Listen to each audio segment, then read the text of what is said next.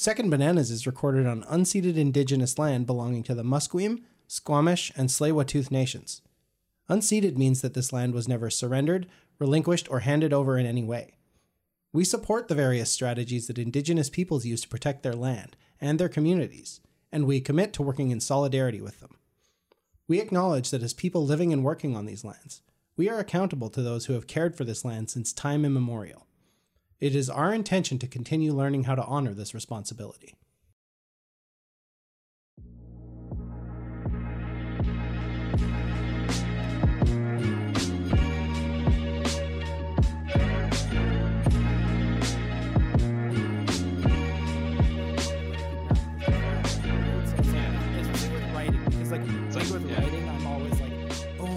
Like I have to write. If I didn't write today, I'm a failure as a writer, which is bullshit, but it's just like hard to escape that when, you know, you're writing and you're trying to write and be in a capitalist society that determines your value by what you output. So like, it's just like, for me, like, I'm narrative. Like, well, yeah, totally. I'm like, well, if I don't write because it's a travel day, then at least I can get some reading and podcasts listened to or whatever. Right. It's just like I used to have, I had this joke that I was like, man, you know how much I'd get done if I fell down a well? Well, I can't do anything else. I'm just stuck in this well. Yeah.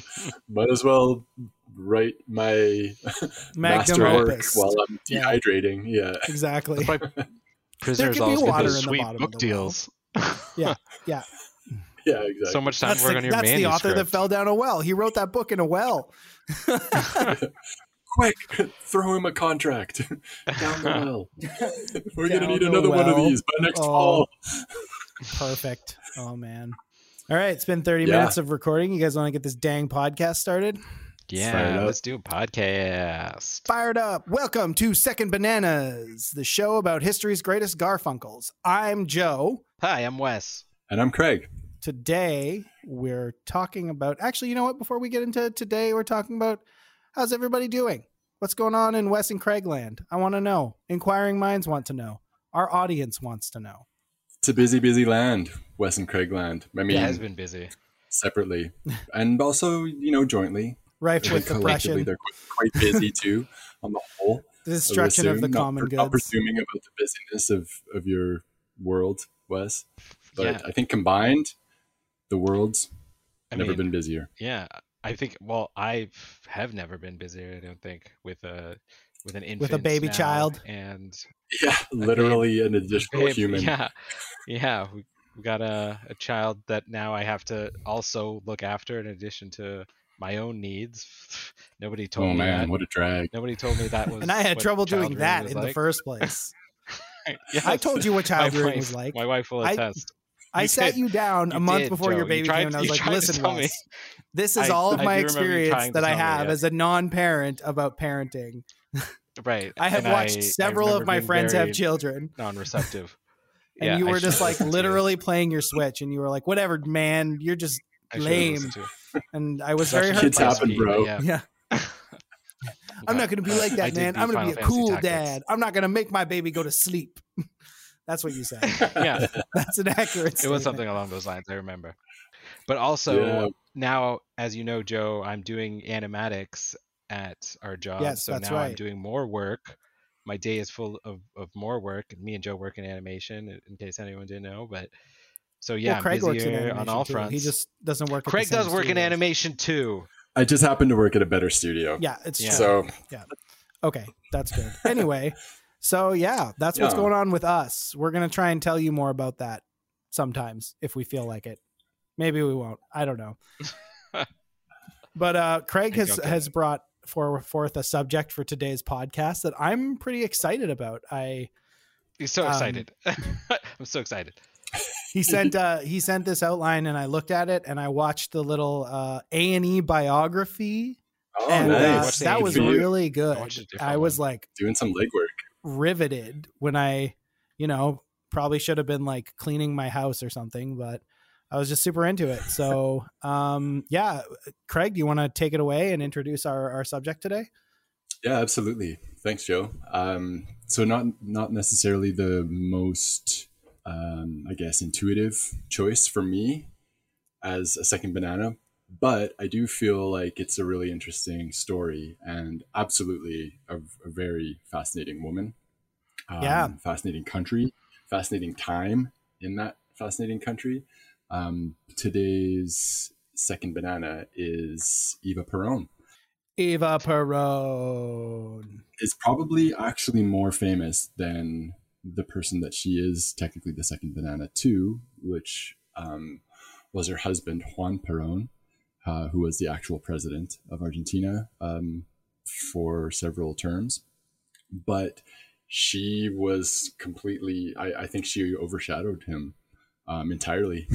Yeah, totally. and like even when the people turned on him, his history. Yeah, and when the people turned on him, it seems like they didn't turn on her, which was like the craziest thing for me. Yeah, absolutely. Well, there's such an interesting dynamic there, and they kind of Well, I mean, obviously, we're going to get into it, but sorry, I just spoiled the most important part. Most obvious. It wasn't my most obvious choice because it's a little bit of a milquetoast kind of, kind of bourgeois white woman. What are you talking about? The poor loved her. Becomes insanely famous. I didn't know she was white. I was like, she's sort of like a populist fashy Diana in a way. Yeah, like Princess Diana. Like kind of. I was just thinking, Not like, really, obviously, but... I know she was portrayed by Madonna in the movie, and I was just like, okay, well, don't get much whiter than Madonna. Is this whitewashing of the person, or was she actually like this? But then watching some of the stuff, I was just like, Latin American. She looks a lot like, especially when I see some of her side profile pictures, like, okay, yeah, you kind of do have Madonna. It's not like they don't look identical, but they have a resemblance. It's really interesting. Yeah, you can see why she was cast in that, which I haven't actually seen that film. No, me either. Is a good lead into the intro, but yeah, I mean, Madonna, I think, has Italian heritage, and Argentine, and as we all know, South America is just the Italy of the Americas. Right, exactly. But I mean, Argentina is definitely demographically probably the closest thing to the Italy of South America that you can find. Between, I would say, and I'm not an expert by any measure, but between German and Italian, and maybe like some English, there's a lot of European heritage in Argentina. And what would you say caused all this German and Italian heritage, Craig? Yeah, what event happened to bring all these Germans and Italians to Argentina? That's what I'm curious about. They had a big foreign exchange student program. That's what I absolutely established by the Thule Society. But by way of a brief intro, I mean, there's a lot of buildup that I kind of need to go over to understand the political context. Yeah. For Juan and for Eva.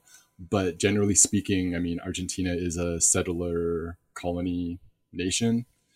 Yes. The Europeans, the Spanish in specific, came and colonized and settled in Argentina.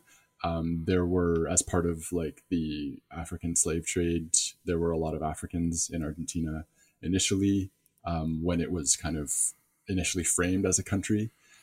But along with the indigenous people who inhabited that part of the world before the Spaniards got there, the Black Argentinians were kind of systematically removed from society, genocided through various different measures. In Argentina's case, they largely used Black citizens as like military conscripts and put them in battle against their neighbors so they could claim and conquer territory, and then also put them in battle against the indigenous populations to clear out kind of the countryside so that they can do their colonial settler thing. White people. There's been a lot of colored people on the front lines of colonial wars. It's like so every time we do an episode about like anywhere in like the Americas, we're like, so to frame this episode, we're really going to have to go back to the colonizing of the New World and the transatlantic slave trade. It's like every single episode, because it really did just like form this entire continent. And you can't escape it, whether you like it or And not. And you shouldn't. And it echoes to today. Yeah, absolutely. Totally. And Right. Well, you know, like in Canada, the tensions and the dynamics and the outrageous inhumanity of what happened at that time echoes to today. And you know, we feel the I don't know, I guess the spasms of that in the current events that we experience, right? In the movements and the uprisings and protests and civil unrest that we are living through.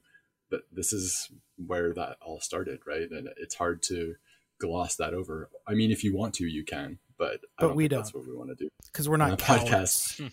So hence you get it every episode. Every episode, just like, you should feel bad. I need it about this. It's fine. You should feel bad about it, but not too bad. After a lot of that initial genociding and settling took place. What a sentence. After all that initial genociding. But yes, that's what happened. Argentina in the early 1900s was emerging as an economic and cultural powerhouse. It was ranked amongst the largest economies in the world at that time.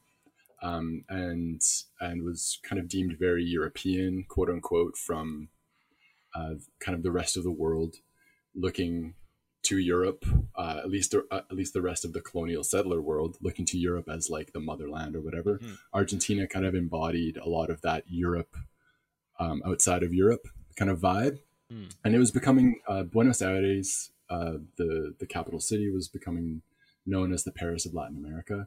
Ooh. For its cosmopolitan, kind of refined culture and just the population, the economic activity, and it was more or less an appendage of, you know, kind of the colonial apparatus. I can't wait for the sequel, Emily in Buenos Aires.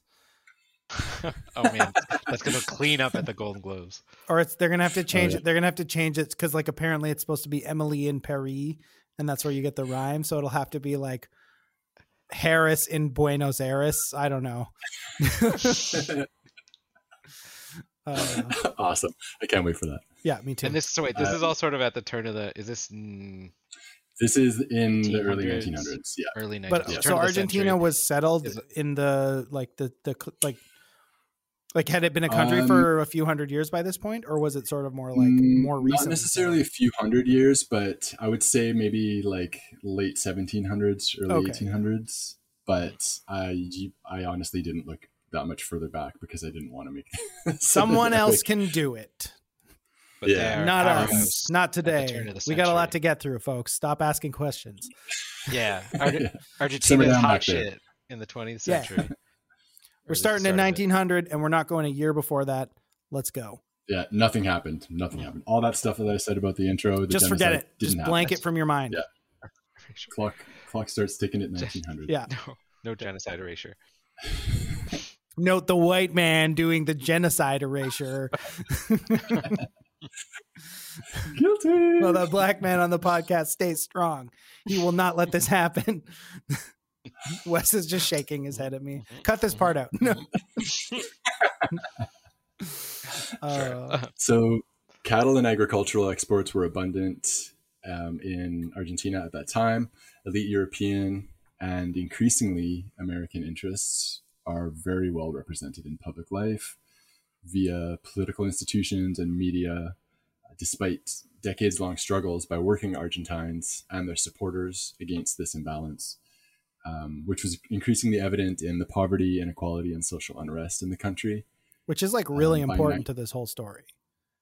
Oh, for sure. Like absolutely. It's like deeply important. I needed to include a pretty big chunk of what the buildup was, because leading into, you know, kind of Eva and Juan's moment or whatever, I guess Eva's moment in particular, and I guess Peronism, which is the political ideology of Juan Perón, which is an interesting something that we should definitely spend a little bit of time on, because I have thoughts on it that are kind of interesting. But there's like a complexity, a unique complexity to Latin American politics that is fed into by its history by its demography and just by, I guess, the uniqueness that is Latin America. Yeah. If you can lump together an entire continent, as I have, and still call it unique.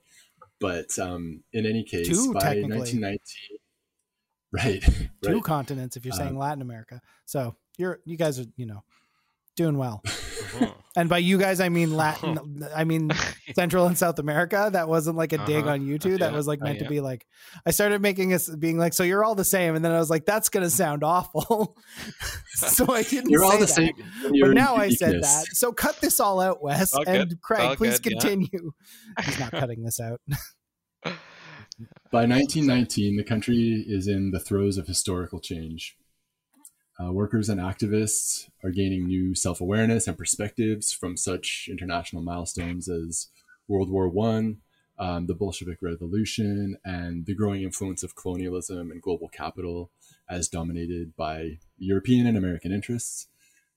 So on the backdrop of, with that as a backdrop, what's called the Sáenz Peña Law passes in 1912, with the prolonged efforts of middle and laboring classes to consolidate power amongst their communities through parties and unions such as the UCR, UCR, Radical Civil Union.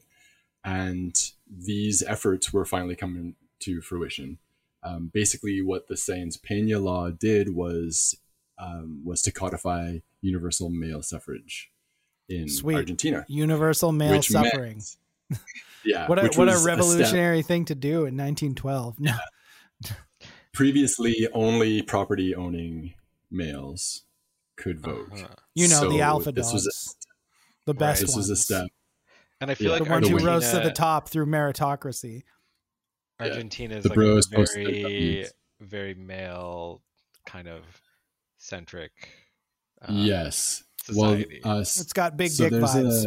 There's a thing in Latino countries called machismo that is like very much a source of pride and identity for, as I understand it, for Latinos. And it obviously pervades. It's basically just paternalism that pervades a lot of the different aspects of society beyond just dudes being manly and doing dudely stuff. It's like a dude's rock given energy and sort of like a political will, just turning dude's rock into a full thing. Dude's rock was a thing in Latin America before it came to podcasting, for sure. Yeah, absolutely. So this step is finally taken after decades and decades of effort, and really events that must have seemed apocalyptic from this era caused ripples that would resonate through to modern Argentina and certainly to the rest of Latin America. Like universal male suffrage. That definitely must have seemed apocalyptic at the time. The poor can vote. It's like, well, not all the poor, just the male poor. The poor can vote. Not even all. It's not even all the poor people, man. It's like, yes, but it's still it's too many. It's far too many. Only the white males, really. So again, we're talking about a half step here, barely a step. Could very easily be. It's like more of like a little hop. It's like hopping from one foot to the other, really. Yeah, exactly. Without moving forward at all. Needless to say, the first quote unquote radical president of Argentina, Juan Hipólito Yrigoyen of the UCR, of the Radical Civil Union, is. I like that they do that with acronyms. I like languages that do that with acronyms. It's great. Yeah. So Juan was an alumna of the various revolutionary movements and actions in previous decades in Argentina, including the 1905 revolution, which he was a leading figure in. He's elected to office in 1916. And really the Sáenz Peña law was something that he had worked really hard on getting passed. And once in office, he wasn't really able to successfully push for any further reforms against the conservative establishment or the oligarchs or whatever, the the elites in the Senate, but you know, the white guys at least had the vote. Would they have been called like criollos here in this case? Is that sort of like, does that exist in South America? I think it existed in parts of South America, sure. But that's more like specifically, or I wonder if it was sort of like that peninsulares versus like criollos, and then like all the other ones, which I can't remember off the top of my head. Yeah, I don't know. I'm not familiar with those. But sort of like the elite would have been probably like the whiter, richer, more European people, essentially. Oh, right? yeah, absolutely. And largely, and I don't want to generalize, but largely in many Latin American countries, that's still the case. Yeah, like a totally. lot of the people, a lot of the families that are originally from like the well-footed, the well-heeled settler communities or families are still the ones that are owning all of the, you know, the main media outlets and own all of the main stuff. Which is nothing like here in Canada. No, not at all. Not at all. The son of it's not like the all the families that came over here from England early on now own everything or anything like that. No, exactly. Completely different. No, there's no dynasty. There's no such thing as a dynasty. People don't own whole provinces. Yeah, come on. That would be crazy. Yeah. Canada's not a get rich quick scheme in country shape. Anyway. So Irigoyen is president. It has like the signals of potentially being a step forward for Argentine people en masse, as opposed to just for the elites. But ultimately, it's an irreconcilable situation. The nominal concession of state power to a popular worker-led radical political movement, as kind of represented by Irigoyen, at least in name or in like reputation, if not in actual intent, culminated in what was called the tragic week, La Semana Trágica, which started with a general strike in Buenos Aires or in a neighborhood of Buenos Aires, and then escalated into a mass protest, then a riot, and finally a massacre and pogrom, which included protesters, strikers, right-wing paramilitary groups, and military forces. Exactly the kind of order of events that you want to hear. Things really heated up. Like started with a protest, then a riot, then a massacre, then a pogrom. Like what? Excuse me. Right. Yeah. Just like brutal. It's like anyways, that escalated very quickly brutal meme, just like in like perfect succession. Yeah. A lot of people were killed. A lot of people were hurt. A lot of people were assaulted and raped. It was miserable. All to put down an uprising from the street, from the working population in Buenos Aires, who thought they had the president on their side, but unfortunately the president was unwilling to stand up to the military and to the elite. The conservative trying his best and constrained by the system, man. Well, that's the thing. It was largely concluded that he was just unwilling to stand up. Even if he wanted to, can you stand up to the military and stop them from doing these things and stop them from killing you in these situations? Well, this is not necessarily. Yeah. That's a really good point, Wes. You hit on a major theme of most Latin American revolutions, Wes. Is like, what do you do about the military? Well, you kind of just do what they want. Or you gotta have them on your side. Saving his skin, I guess, but yeah. But that's like something that comes back throughout this story, and like I don't mean to like jump ahead or interrupt, but like for sure is like the closeness of like we saw this in the Victor Jara episode as well, is like the closeness of military and civilian politics in a lot of these Latin American countries. It is one of those things that really sets it apart from like North America, especially. Like as much as there's like a serious problem like with like the military being involved in politics in the US, it's not like a military general being like the minister of agriculture or something like that, right? Like you don't really have that problem in that. Yeah, there's sort of that nominal separation and they just make money through like private companies and the CIA instead. But like, yes, and guest appearances on cable news or whatever. Pod Save America. We're really going to need to invade this country. Investing just a stocks. missile. Yeah, exactly. Yeah, exactly.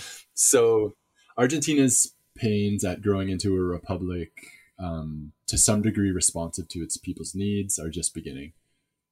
A few months later, in the same year, 1919, Eva Perón was born in a rural town a few hours west of Buenos Aires. So this is the whole milieu, this is the whole kind of zeitgeist that she's being born into.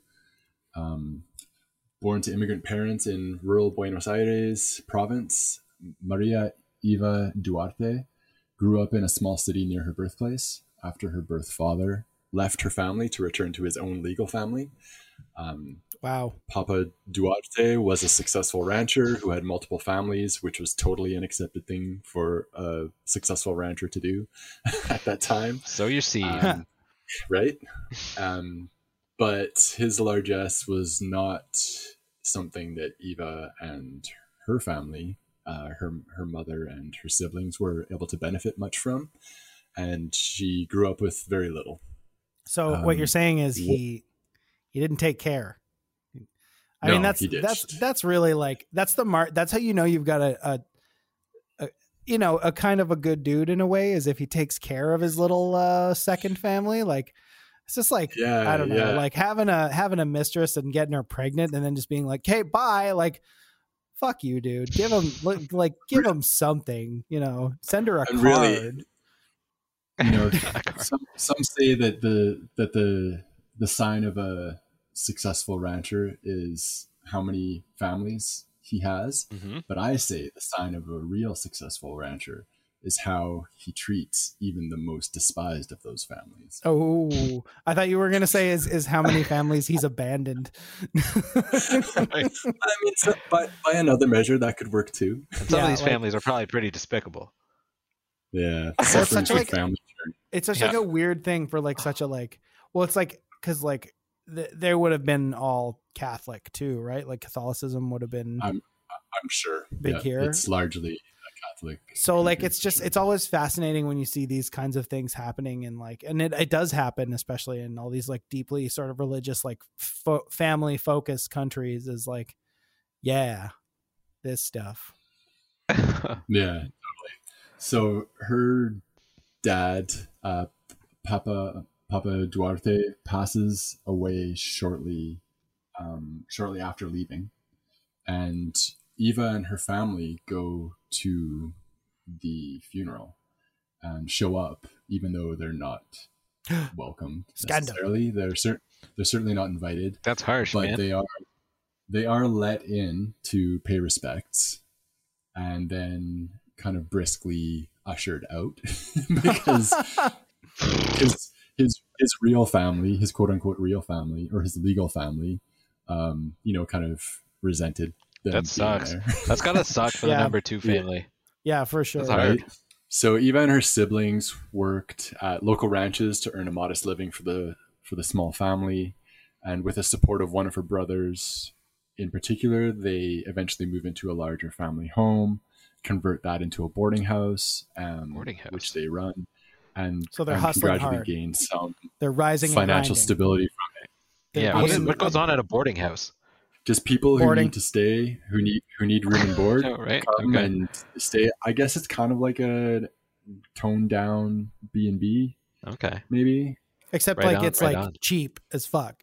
Yeah, exactly. I don't mean like stay. You could probably stay a bit longer than a B&B would want you to. Okay. Yeah, and like it's usually more for like travelers and like, well, yeah, I guess it depends on the context, but like it's like people passing through or people looking for seasonal work maybe or okay. Yeah. So you it's can kind stay, of like a hostel, maybe pay off your stay with some labor type thing, and maybe probably yeah. I mean, in their case, they probably wouldn't want. They would want just money. Right. Yeah, it depends. But yeah, in kind can work too. Well, and like sort of like it's like if a hostel was run like a B&B, I guess, kind of thing. Okay. Sort of. I feel you. Yeah. So they're able to achieve some sort of degree of financial stability, but it is, it's pretty meager. They're definitely living a pretty low key life. Yeah. And Eva's mom is kind of okay with that. Her plans for Eva included her being married off to a local bachelor and really Nice. not much else. It's the best you could hope for, as Yeah. I imagine Like, a that's young, the good young Argentinian lady. Yeah. Eva, on the other hand, had different ideas. As she was getting educated, she got involved in school plays and took up other performance opportunities. She increasingly fancied herself a performer and had her eye on fame and glamour. That's Got the her showbiz local, bug. Yeah, her local setting. Seeing the wasn't Madonna necessarily connection here. conducive to. Right. Yeah, there you go. There you go. Art imitating life. So anyways, as a young adult inspired by stories of visits to the capital, Buenos Aires, which is with its marvels of architecture, abundance of culture and wealth, and so on, Eva decides to relocate and pursue her destiny in the public eye. Shortly after becoming an adult, she heads to Buenos Aires, and this occurs allegedly via one of three ways. She either connects with a touring folk musician and goes to the capital, parting ways with him before too long after arriving in the city, or she connects with a famous tango singer and hooks up with him very scandalously and relocates, also parting ways very shortly after that, or she simply goes there with her mom and gets set up with some relatives in some temporary accommodation. No, I want door number 2, tango Yeah, singer. I want the that spicy sounds boring. storyline. I don't want to believe that story. Yeah. The spiciest storyline. Yeah, there's a lot of this in Eva's history, as we'll kind of come to understand. She definitely has like a mythology that builds up around her, and like this kind of I definitely feel that. One of the things that I just know about her from the pop culture like references I've heard about her is like, yes, she did take on like almost like a saint like or like a religious dude, for sure. There's like images of her, icons of her, like surrounded by nuns, stuff like that. Like it is truly it's truly it's crazy that like I barely knew about this. Like I knew her name. I knew kind of who she was. I knew that Juan Perón was like this Argentinian dictator. I had no idea like what her whole deal was like with everything. She builds up a proper cult of personality for sure. Yeah, big time. For sure. And some of it is, I think, I don't know. I don't want to say deserved because a cult is not something that anyone deserves. It's I deserve never not creepy. Hey. I would like our listeners to start me a cult, actually. We can get on that, dude. But she blatantly she bigged herself up. She was very, very, tactically like savvy in bolstering her reputation. She was the world's first influencer. Yeah. Right? I think it was part of her, the way she spoke and could address like a crowd or just talk to people in conversation. It seems like anytime she spoke, she was like, you couldn't help but pay attention to her type thing. For sure. Yeah. She builds that gravitas and, she appeals to the people. She knows what people want to hear. Yeah, and totally. She hits all the notes. Well, right? and this like from this time period is like, think about what's happening around her. Like the Hollywood machine is in full effect, and like clearly, and even like European film too, to a certain extent, like this was sort of the golden age of Hollywood at the same time. And like we kind of get into like, I guess we'll get into that, but like her whole deal was like going for that starlet vibe, and the self mythologizing was like such an important part of like the motion picture industry at this time that like she really took those lessons like into politics with her. So yeah. Oh, for sure.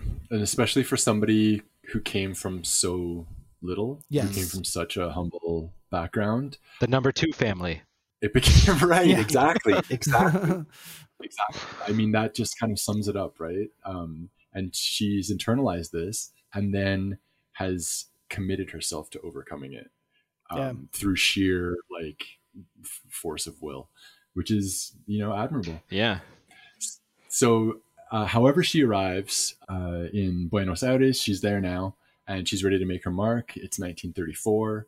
She has minimal connections. She has barely any education. She has no experience to her name outside of being a ranch hand and working at the boarding house back where she grew up. She has kind of nothing to lose, everything to gain, and she's in Buenos Aires. She dyes her hair blonde. The Paris of permanently. Argentina. Oh, yeah. I don't think it was a permanent dye job. I think she just continued to dye her hair for the rest of her life. Okay. I love that that's part of her she's- myth, though, is that she figured out a way to permanently make herself blonde. Just like, and I'm Super Saiyan. I'm glad you went there because I was going there. Yeah.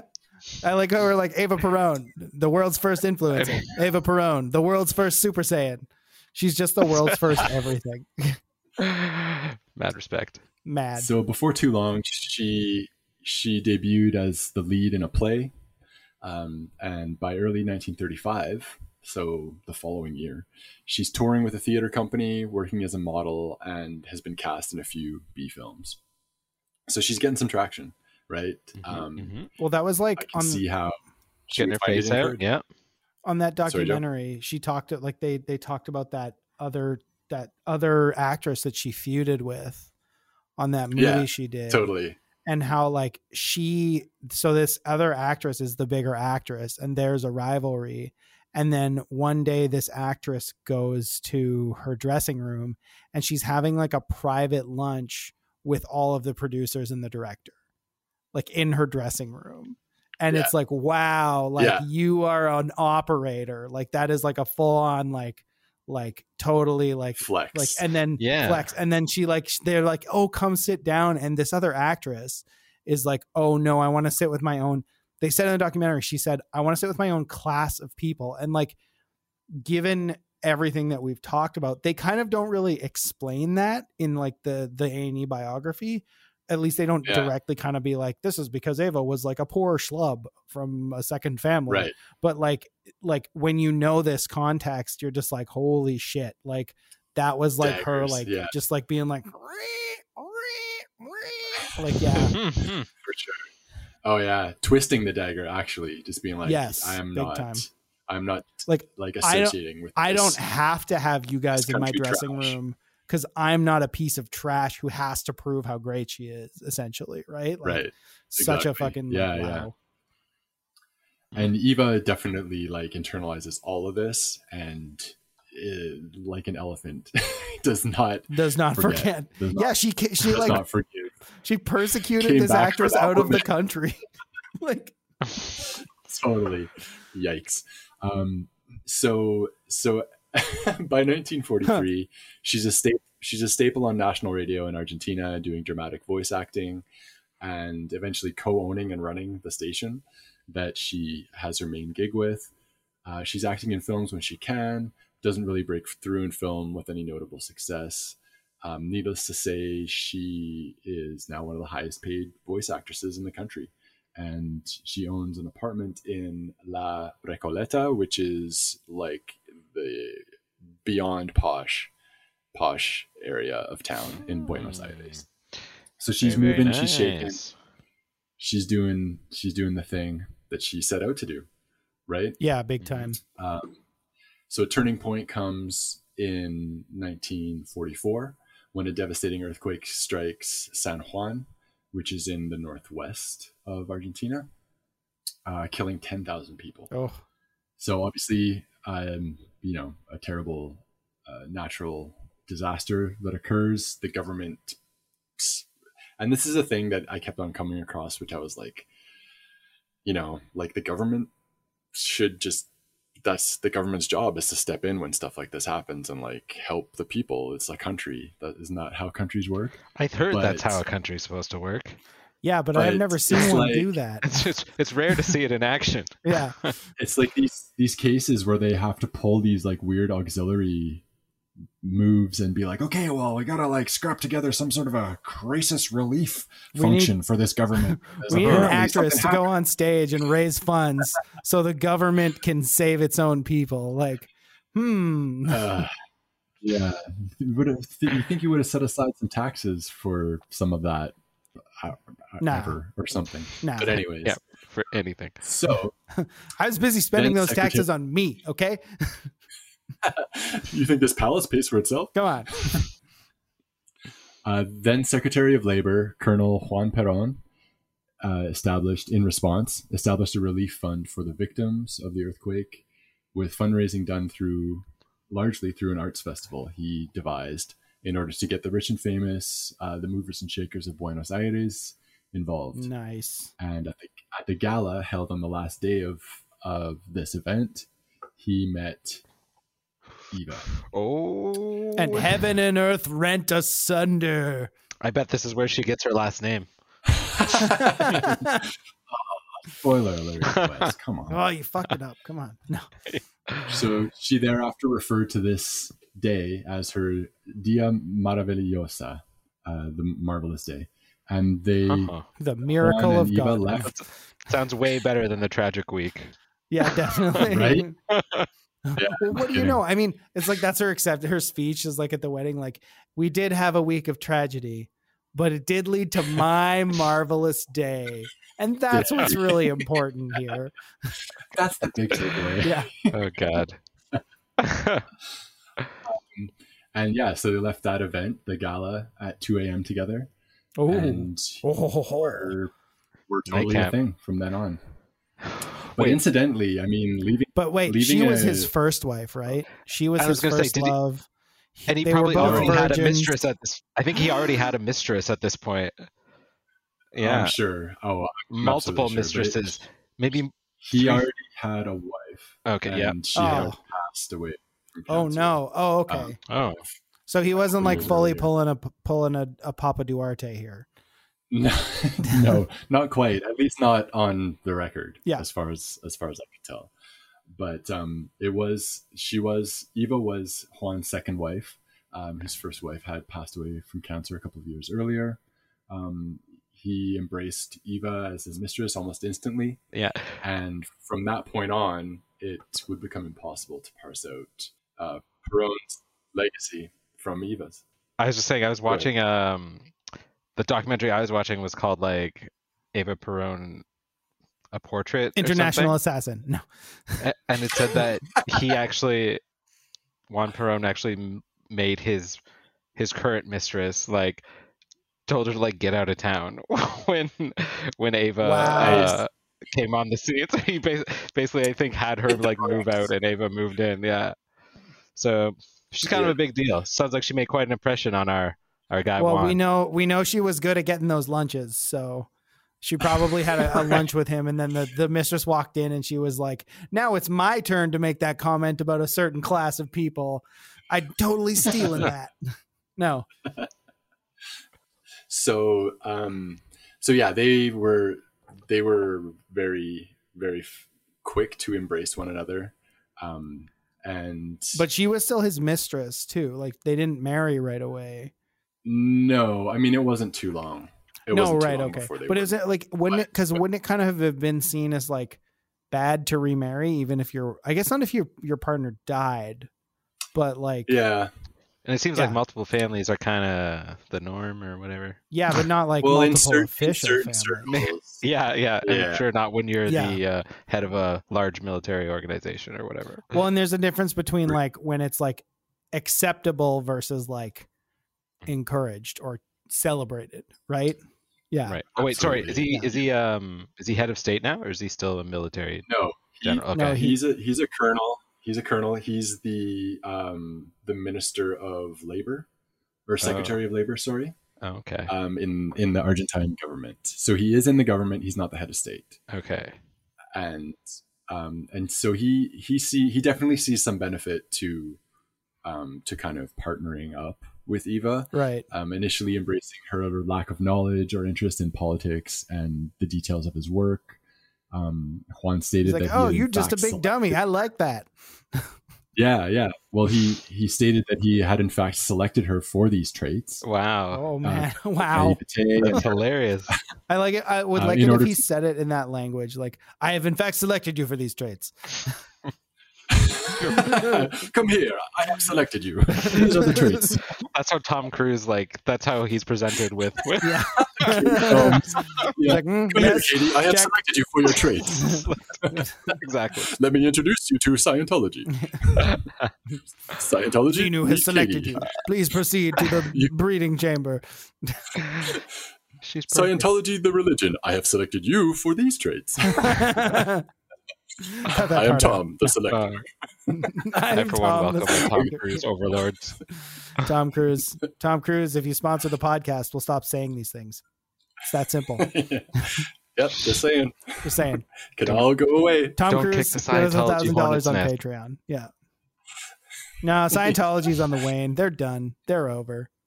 We can say whatever we want. No, man. Thanks to Leah Remini, You Nice. stop. Thank goodness for her. the Ava Perón of They Scientology. haven't I unleashed- don't know. How can I tie this back in? No, amazing. What were you saying, Wes?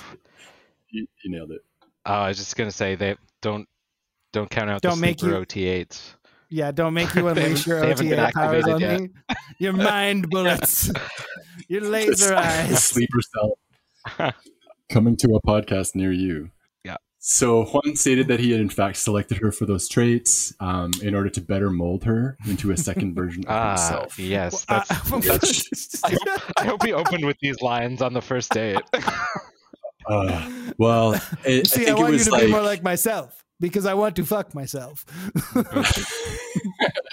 Except a woman Yes. version of me. You understand? You You will be understand? Of my course, a woman. You would want to fuck a woman mini-me. version of you. mini-me in female form. Yeah, Yeah. I like it. I like these angles he's coming at. Yeah. Juan's just he's a no bullshit kind of guy. I like it. It's a fresh approach. Yeah. Well But a done. younger version of me also, you understand, correct? I think. Oh yeah.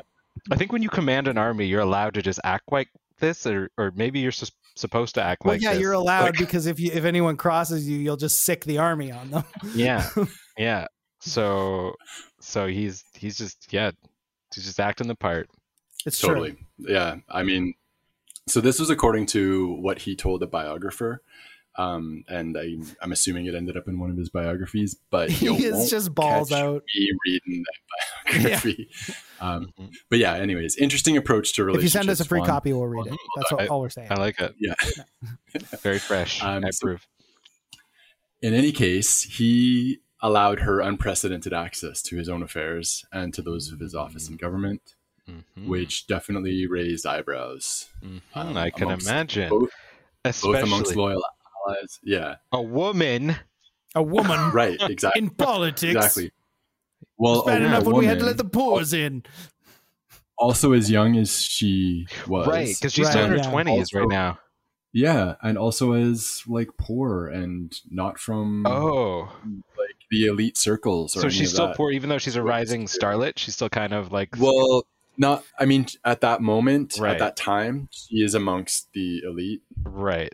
in, So in Buenos Aires, But but it's- she didn't come. She didn't have pedigree. Like she wasn't from a like exactly. big She's- family. She's or a regular anything like Meghan that. Markle over here. Absolutely, Yeah, it is. absolutely. Or Great, like great Trump. observation. Like Great in that way, is like Yeah. Trump was never poor per An se. outsider. Yeah. Like Trump, but he was Yeah. never part of that sort of like Manhattan elite. Like his dad was considered kind of a vulgar, like new money, and because of the way he acted, plus the way he sort of behaved, was like it's the same thing. It's like this is probably what she wanted more than anything, but even getting the money doesn't matter because it's like, but you were born that way, and that's what mattered at this point in time more than if Totally, you had the money. absolutely. And it still does in certain Yeah, sectors. It's yeah. just they also need those people because most of those like people who are like when my family was on the Upper East Side when the Dutch colonized it, like it's like those people just need the people with the money, and that's kind of what you're getting at here too. Is like Mhm. she's like now like Juan's lady, and clearly he's like I want you involved in everything, and everyone else is like we got to deal with this fucking like poor lady who just like is having sex with Juan. Like what Right. the fuck? Like why do we have to deal with this shit? She's like a Right. scum. She's gonna make him An give the outside. money to the poors. Exactly. No. Yeah. Well, I ratify both the Meghan Markle and the Donald Trump parallels that you guys have brought So, up here. Nice. Ava thank you Perón for is just contributing. half Donald Trump, half Meghan Markle. Yeah, Put them Perfect. together, you get Ava Nice. Perón. Nailed end of it. podcast. Tied up. Yeah. So, this definitely raised eyebrows amongst loyal allies and fellow party members, to say nothing of the ire it drew from political opponents in the capital. The elites in Buenos Aires were very wary of Juan having embellished this young star from the provinces into the corridors of prestige and power in the country's capital, right? So there was like this resentment and tension that just kind of sprung out of her presence and his openness to her being involved, right? Right. Yeah.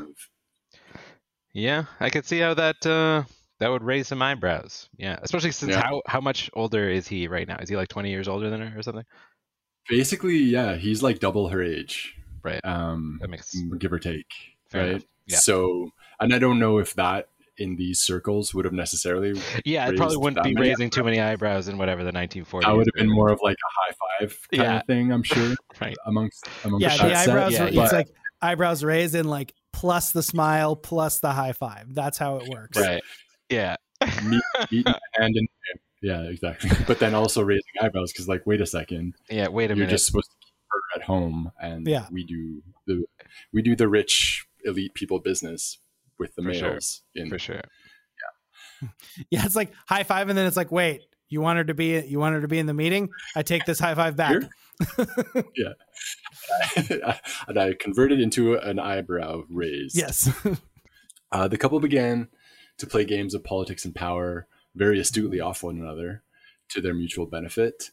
An early example of that is a union. It was kind of declared that performers in Argentina needed to be a part of a union. And so it was kind of the first legal union of its type, which was Juan's idea. Oh no way. That's interesting. That's interesting that an actors guild was the first union to materialize in Argentina. Well, it wasn't the first, Like but it there was were the first of unions. its Okay. kind. Yeah. Oh, okay. Yeah, but these were like trade unions and kind of other types of unions. This was, I didn't really look into the distinctions per se, but in any case, Eva as a performer was a part of this union, and as kind of a reciprocal gesture, I guess, from the members of the union for this member of government, the Secretary of Labor, having decreed that this union should exist, they elected Eva as the head of the union. So everyone's kind of Totally normal. scratching. Totally just straight ahead solidarity politics. No, nothing going on here. This is her first power. This is her first power grab. Yeah, well, that's like For the thing sure. about this whole, like, I think like we haven't really, like, the Peronism and like Juan and Eva is like, they were sort of this ultimate like third way, like, yeah, we love unions and social justice and like all that good stuff, and we're for the workers and the people, and like the people are what tell us what to do. But then it's like, also all the people have to join our union, and if they don't, we'll hit them. Right. And everything Right. is provided from the state through corporations. Yeah, exactly. It's not like they're getting rid of.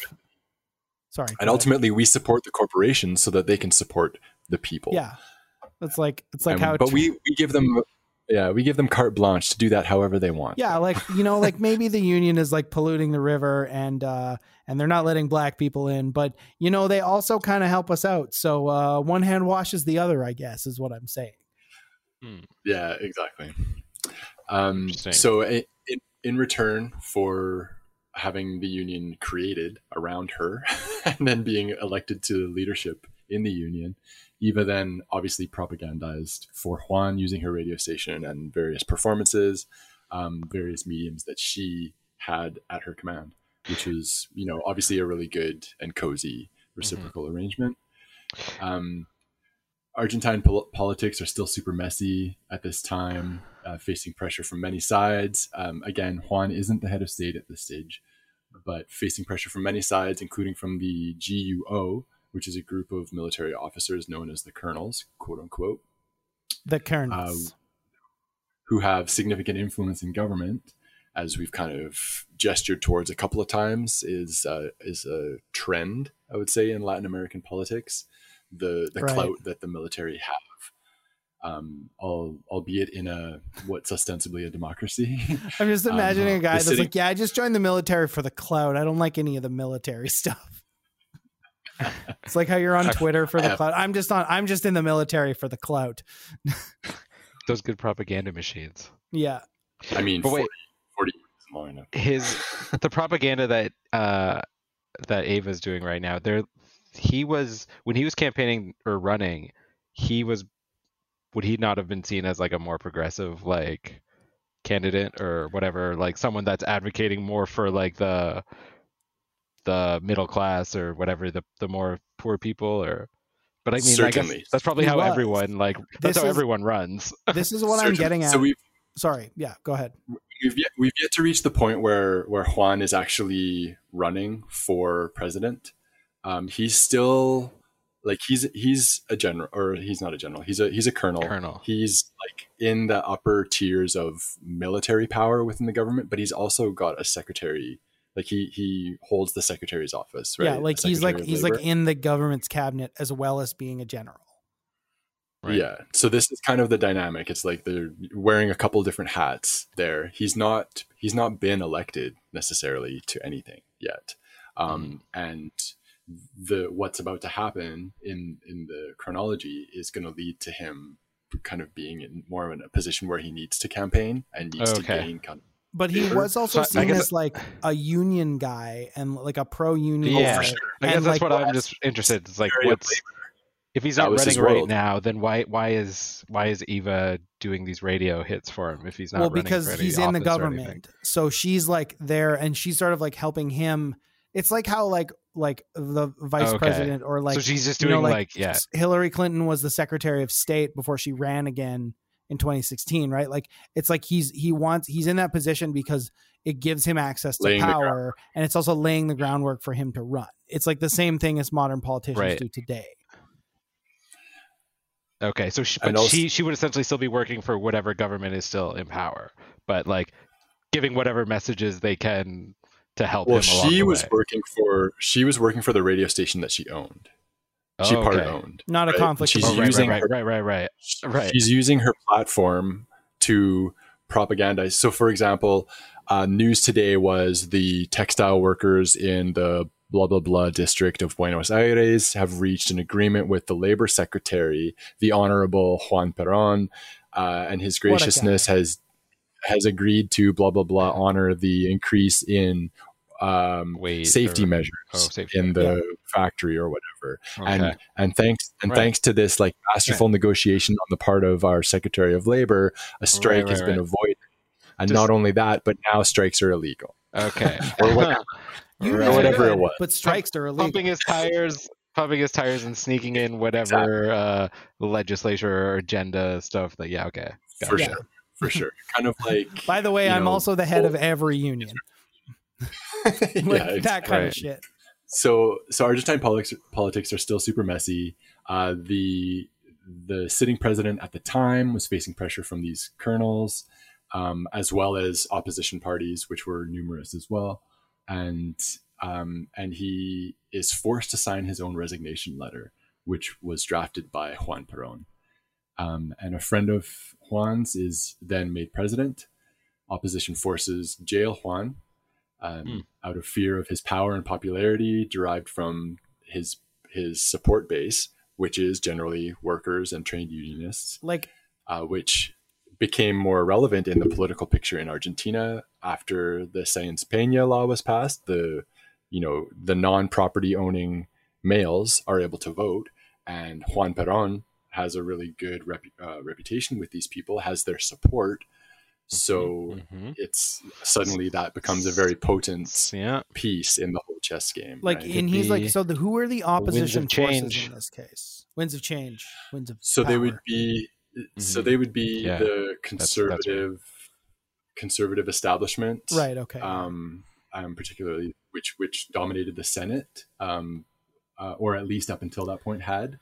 And then there would be further left forces, like there would be a Communist Party or Socialist Party, probably, various left-wing parties until they get murdered as well. Obviously. Right, until they get taken in helicopters and thrown into the ocean. Yeah. But no, one episode without helicopter rides. We'll never have it. Every episode will have helicopter rides going forward. As you pointed out, Joe, Peronism is a third way, right? So it's not capitalism, it's not communism. It's like we're going to take all of the grossest parts of both.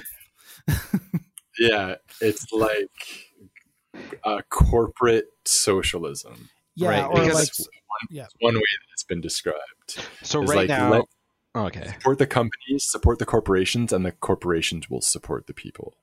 Right. Just through trickle down. I don't see any way this could go wrong. No, not a problem at all. Because I guess I don't know. I know that I think Perón took control of a lot of organizations or resources and now made them government run or whatever. But I don't know what the state was really before that. Like how much of a free market or Wild West, or how much of the government was already kind of in control of those things.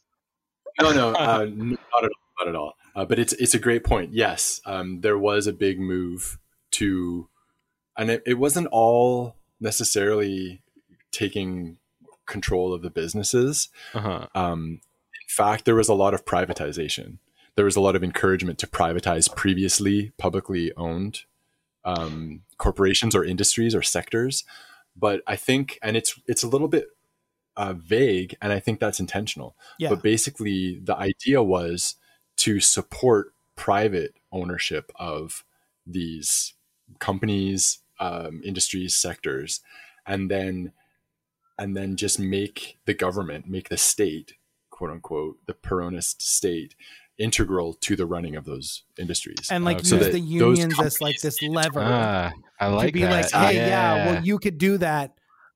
I'm cool Absolutely. If you want to pollute or whatever over here, or if you don't want to hire people with darker skin, or if you don't want to hire women or whatever, we're going to look the other way. But if you start fucking with our, you either give us our cut and you don't fuck with our little games, or then we'll stick the union on you, and then all of a sudden you'll be hemorrhaging money. Essentially, is and I know it's not just that.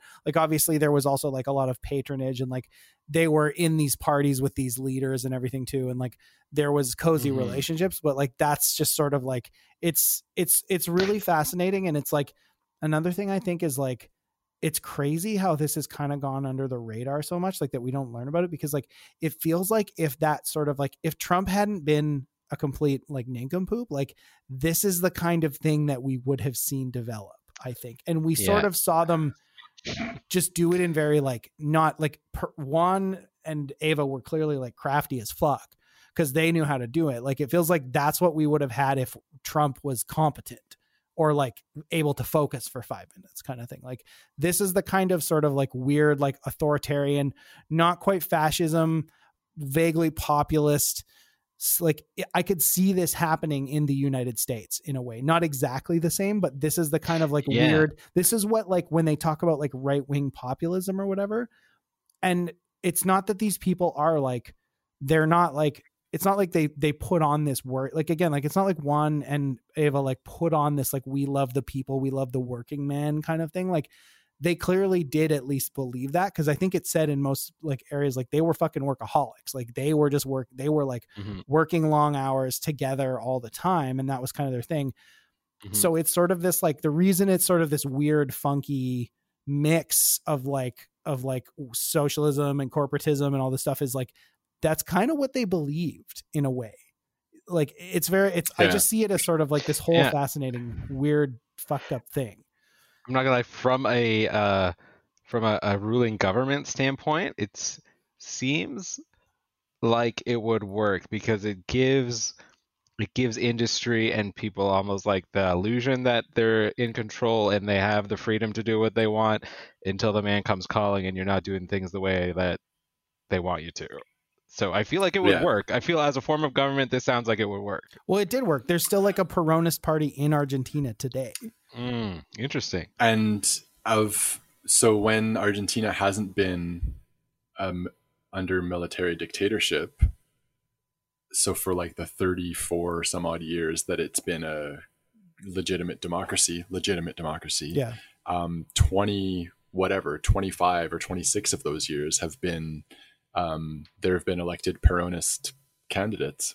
So the third way, like the ideology, the movement itself is still very popular. Yeah. And I mean it's a bit of an amorphous, like tough to pin down.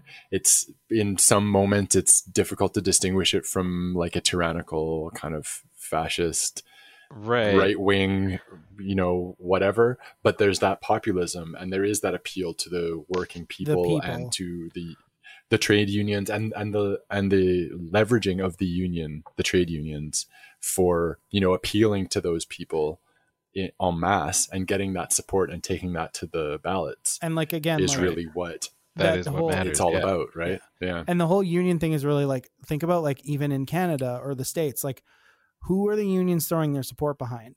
Yeah, they're not doing it to the Conservatives, but they're not doing it to like the Communist Party candidates or even like the NDP. Like most of the big labor unions came out and supported Trudeau. Like the head of Unifor donated money to Kelly Leach when she was like a candidate for the Conservative leadership. Like there's like a cozy relationship when you have these big trade unions that are suddenly in like this cozy relationship with like the corporate side of things and then the government as well. It's like, who are they working for here? Of this union? Who is this union really like I'm not saying unions are bad. I think like unions can be good, but but it's sometimes it's hard to know who the union like is. A union really is working for you, or is the union and what does it mean to be like trying to pacify you for the government in an economy that's still mobilized around like producing commodities for profit, right?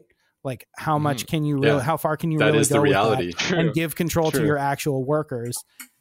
But yeah, I think I'm blowing it up here. I'm blowing up the episode. So no, not at all. Not at all. This is all super germane. Yeah. This is entirely germane. And yeah, I mean, the thing is unions are like living, breathing things, and they're only as radical as their leadership. Yeah. And their leadership is only as radical as their like rank and file. Well, and who is in control? Like the rank and file is in control.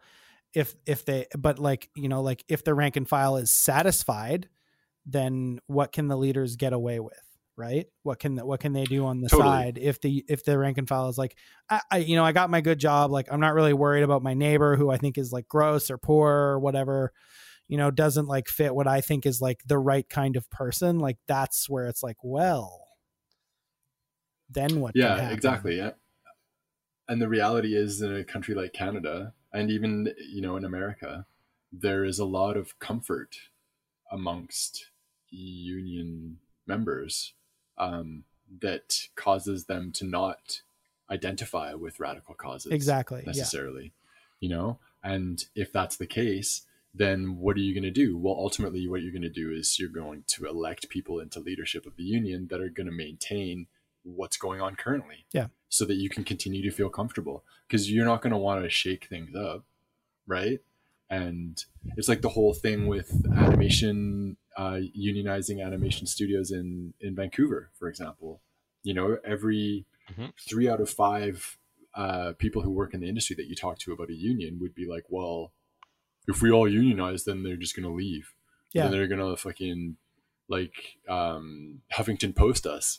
You know what I mean? Wow, yeah. Well, I guess they're and gone. It's like, well, okay. And then, yeah, I mean, it's not out of like nowhere to make that observation, but this is a victim posture of like, oh no, we don't want to hold you to account for anything because we don't want you to leave and take our jobs away. But then also you don't actually want them to leave and take your job away because everyone wants to have a good industry here. Exactly. So it's down to like such complex dynamics. And we think about that, like what you believe and what's real for you. Yeah, and we think about that like Sins Pena law, like you talked about, like it was giving the white male people the ability to vote. So all of a sudden there's this electoral leverage that can be seen as a legitimacy. And it's like, yeah, these guys are for the people. They believe in the working people, but who's the working people? Who are the people that are allowed to work and join these unions? You know, like Still labor narrowly in defined, even yeah. like the people who like the names, you know, of like Debs, Mother Jones, like people who built the American and North American trade unions, even like Tommy Douglas. He recanted later in life, but he had some pretty ugly beliefs about eugenics when he was younger. and Mother Jones was like no Asian people in our country, please. We need those jobs for good white Americans. Like they said that stuff, Yeah. and they did that to maintain their own power, because they were either they were just genuinely like believers in some kind of bullshit racist ideology, or they saw it as like, well, the worry here is if we let them in, all of a sudden they're going to be like scab labor. And that's not necessarily, not saying that that wouldn't happen, because like the problem was they were so oppressed that like, of course they're going to accept whatever they can get. But it's like, that's how another way that these, even with a union, you can have this divide between groups of working people that are like lucky enough to have a union job in these tough times. And I better hold on to this, because otherwise I'll be like that. I'll be like that other less deserving person. And I don't want to be like that, because that's shameful to me, because I am a good worker and I have a good job. Right. So like, it makes you wonder, like, who were the people and the working people that Juan and Ava had the support of? They weren't necessarily the actual sort of like, and maybe they were, and maybe most marginalized, marginalized, most downtrodden. But they were the ones that had just enough power to exert, that could, like, when you have all these different groups, like the heads of the corporations and these generals who are also in government and Juan and everything, it's like when you have that power sharing arrangement, any wedge group that exerts enough pressure can just like make the whole thing topple one way. Yeah. Right. Mm-hmm. And you wonder, like, this is in the 40s or 50s still, so it's like, and you wonder how informed like these people might have been as to like what was actually what they were actually doing for them. The material reality. Absolutely. Just well, like, and that's oh my the thing. God, you see this person, oh, this is the star. The star says this, whatever, this rising star who's like a great actress, performer, like famous person, is advocating for me. She says she's advocating for me. Like, why would you not want to gravitate towards that especially if you don't know much about what the situation is going on? So and we're lucky that doesn't happen. And it goes today. even further than that. Yeah. Yeah. We're lucky that doesn't happen today at all. Oh my God. People wouldn't dare. It's crazy. They would not dare. People are so much more informed with Twitter and Instagram. Yeah. Couldn't be us. Sorry. Oh my God. Watching some of the videos of Trump voters, when it shows the people like juxtaposition with like some of his policies versus like these like voters, and it's like what he did with farming and stuff, and all these diehard like farmers that will just like, no, I'm going to vote for Trump. Of course I'm going to vote for Trump. He's fighting for me. And it's just like, no, he's not. He's ruining your livelihood. But it doesn't matter, because like the truth is, like, and probably this was a similar situation, no one else was even pretending to fight for them. You know? No, everyone else was like, oh, they're just those stupid idiot, Good observation. Stupid idiot Appalachian coal miners. And it's not that, again, they aren't racist. It's not that there aren't problems in like predominantly white communities with segregation and discrimination and homophobia. But it's like, also everyone else is just like, well, fuck you. You're a dirty redneck who deserves to die because you don't like act the right way, or maybe you don't have like the perfect language or whatever. And then all of a sudden you have one person who's saying like, well, I believe in you and I don't think any of those problems are problems, instead of saying like, well, yeah, like you deserve comfort in life. I think you should like maybe rethink what you think about gay people. No one's saying that to them. They're just like, fuck you and die, because you're not, I don't care about you because I'm in a city and I'm a I'm a privileged liberal, right? Like maybe that was the same here. Maybe it was like before this third way stuff, all they had was these intellectual communists who were like, you're oppressed, like you need to rise up. And it's like, but you're just like a fucking professor who like fucks his students. Like you're not helping me. And then like there's a conservative that's like, you just need to shut up and know your place and just do the work, and I will decide because God gave me that. And it's like, of course, when this guy's like, look at all this shit I'm doing for you, I gave you a trophy. They're like, this guy gave me a trophy. Everyone else told me to fuck off. Yeah, exactly. It's amazing how low the bar can be set, and then you can do the bare minimum and people are like, wow, this guy really gets me. Yeah, I could see it. Really embodies what I see. That's how I approach all my relationships. Set the bar low. Like, wow, look at this guy. I'm just like, I just go up to women who clearly just got broken up with by a shitty boyfriend, and I'm like, here, have this trophy. And they're like, this guy gave me a trophy. Okay, so where were we here? We were Juan was jailed by the opposition, still kind of like super popular at this point. What happened next? Well, he has become very popular in the years leading up to this. Basically, the prior president forced to sign his own resignation letter drafted by Perón, and a friend of Juan's in government is made president. The opposition forces then jail Juan, which would have been a pretty, controversial move considering they weren't actually in power. I do love that, like that brain, that galaxy brain thing of like, this guy's pretty popular. Maybe we should put him in jail. Let's put him in jail. Like, yeah. So, yeah, and it was out of fear of his power and popularity derived from the base of workers and trade unionists, which became increasingly potent and relevant in the country's politics since that male suffrage. Those so weird to white hear male suffragettes. Yeah. Since the Sáenz Peña law was passed a couple of decades earlier. So Juan Perón is in jail, or he's being held. And hundreds of thousands of people gather outside the government house in Buenos Aires to demand his release. Eventually he is released and emerges on the balcony to address the crowd. Oh shit. I think I like where this is going. I love this balconies. Is like a film. This is like the film Andrew Lloyd Webber musical moment. Yes. Where Eva has like ran around the streets of Buenos Aires and knocked on all the doors and been like, come out in support of Juan. Yes. She definitely really did that. Any of that. Knocked on every door. Like a full pass the whole over country. Yeah. It was a huge turnout in support of Juan, definitely. It was all down to organizing efforts of the labor movement and unions to get all those people there. So anyways, he's released makes a speech to his supporters and is very well received, obviously, and subsequently runs away with the next election to become president, and is president of Argentina in 1946, largely with the support of Eva on her radio show, who's leaning into the heavy populist narrative of the Peronist promise to the working class. I'm trying to draw parallels to other things. Of support and enfranchisement. Trying to draw parallels to modern politics, and I can't really think of any right now.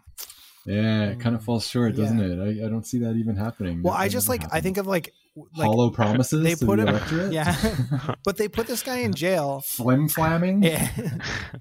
Carpet bagging, douche nozzling, wiener waggling. I don't know. Those aren't things. But I think like wiener waggling is definitely a thing. Wiener waggling is a thing. I don't know if Juan Perón did it. If he did, I would respect him. But like you think of like even like the Capitol riot in January, like it was just like a bunch of like fucking like middle class contractors like taking a shit in Nancy Pelosi's desk. Like they didn't know what to do. Like this is what happens when you have like an organized movement on your side. And it's not that they didn't like, they knew this was going to happen and they were prepping for winning, and maybe they were, but it's like when you have a group of people who are used to mobilizing and like know how to do that in a way that like they can actually exert massive power, like this is what happens. This is what I'm saying is like what Trump was kind of missing is he didn't have his Eva Peron to like he had like Melania, who like was fine, but she didn't inspire the way Trump did.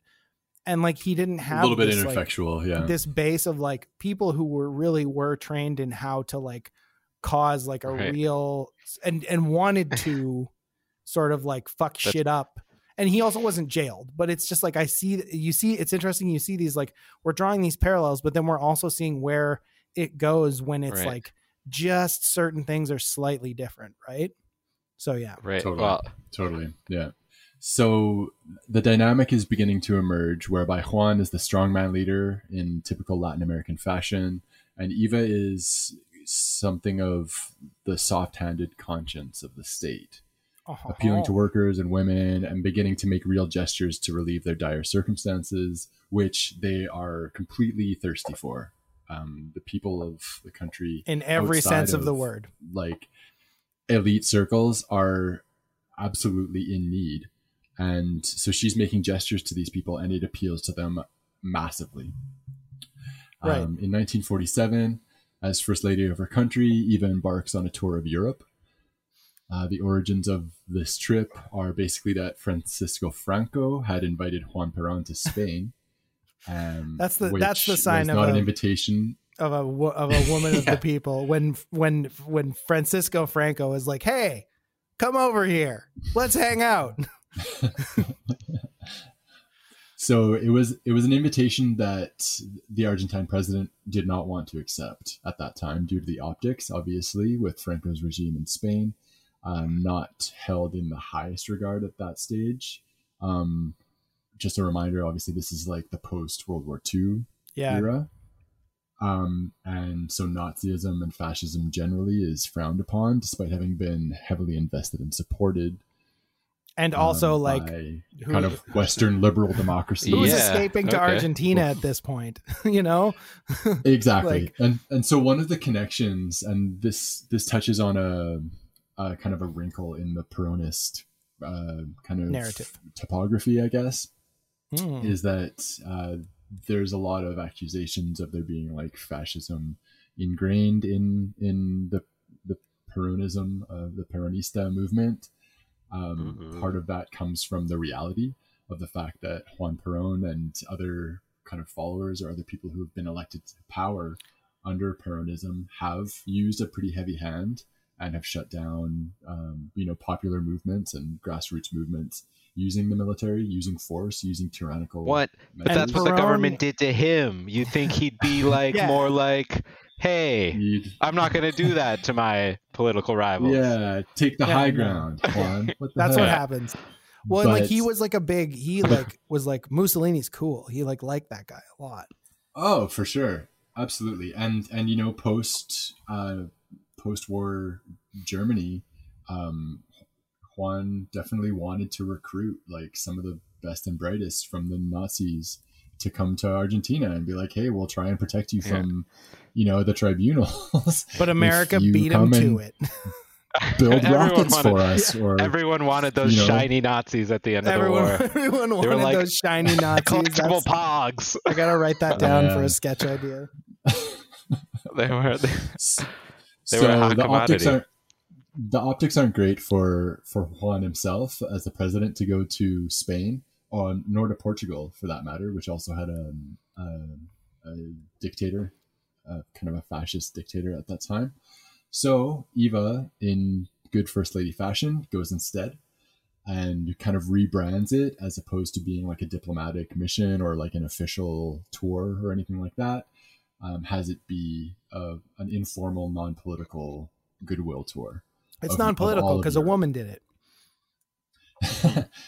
But the crucial thing is that she's going to other countries besides just Spain and Portugal, which arguably were the ones that invited for the Peróns to go over. So Eva's in Europe. She gets a mixed reception on the whole for her European tour. She receives honors and awards in Rome and Madrid, and a warm welcome in fascist Portugal. She receives a snub from Buckingham Palace, which prompts her to skip the stop in England as Oh, King no. George, I think it is, at the time, wasn't interested in seeing her. The Queen was like, we like our and- fascism polite and quiet, thank you. We like the And, velvet glove. Yes, yes. And on her stop in Switzerland, she went on a watch factory tour. Huh. And then in a motorcade touring around a city, rocks were thrown at her by protesters, smashing Oh, no. the Wow. windows.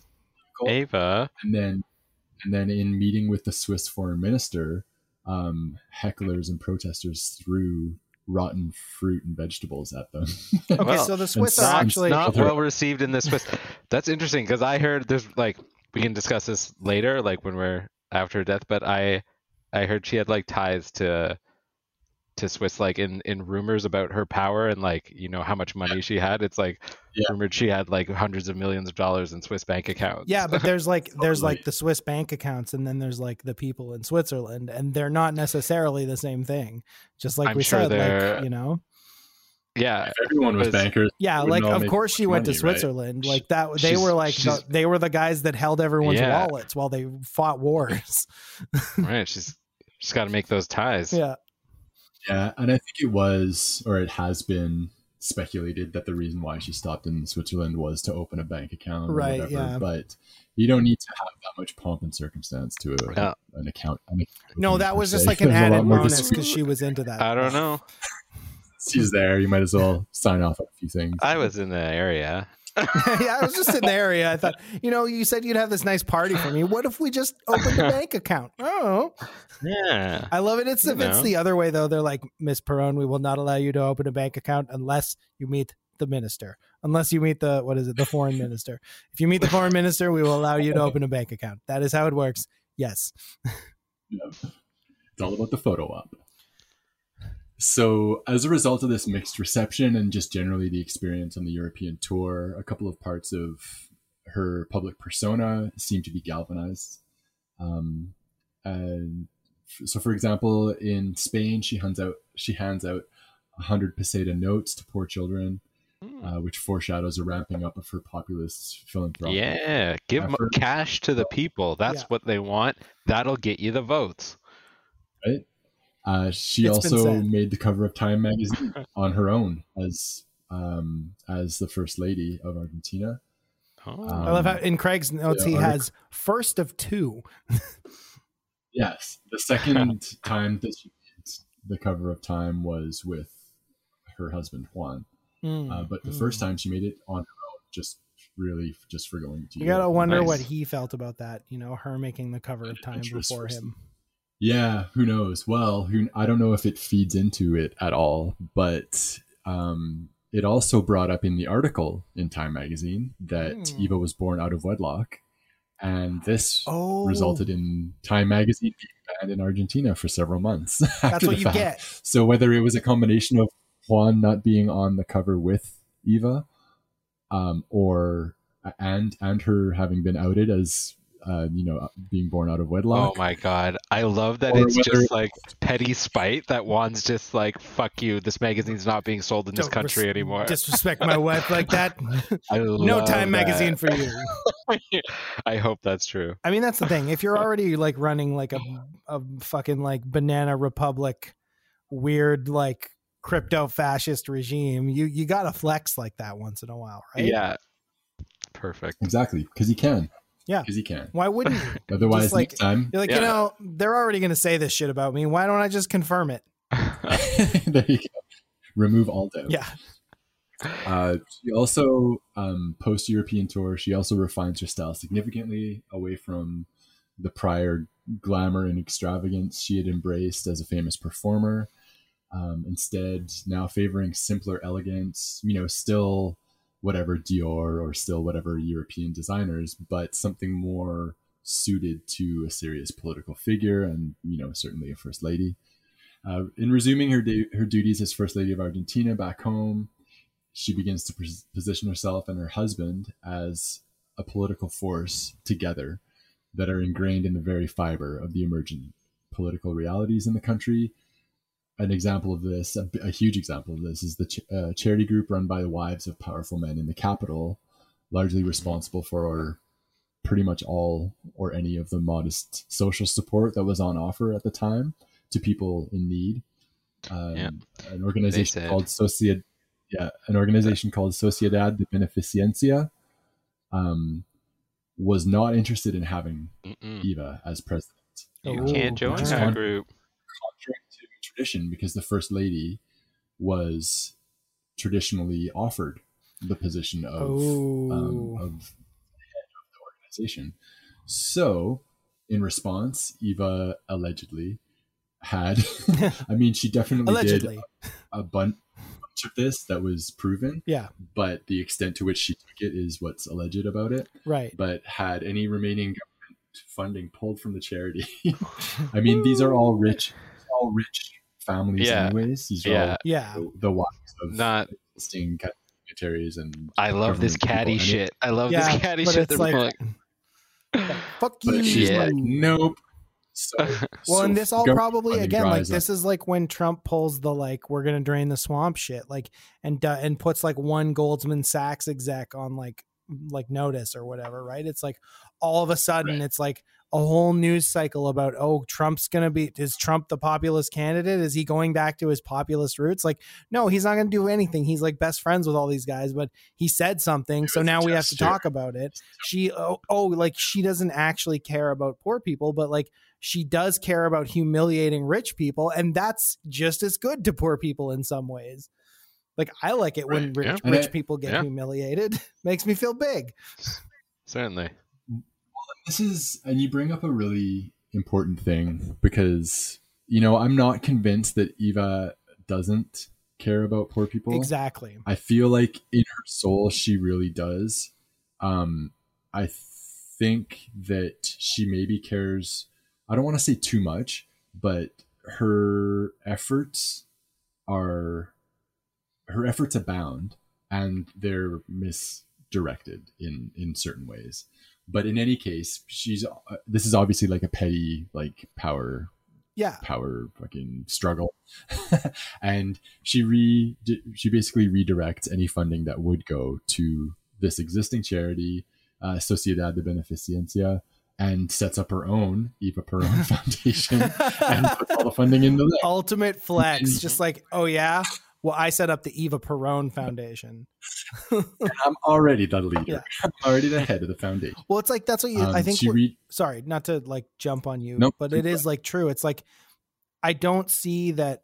What I see is clearly like, as much as Juan and Eva were sort of committed to staying in power above all else, like they did clearly believe some of their shit, like in a sense, right? Like whatever to the limited benefit. It's like, and it's like, that's the most, in a lot of ways, the most dangerous kind of demagogue or like leader of a cult of personality or like this kind of person is like, because they believe their own shit, it's so much easier for them to convince other people that they do, because they only believe it to the extent that they need to.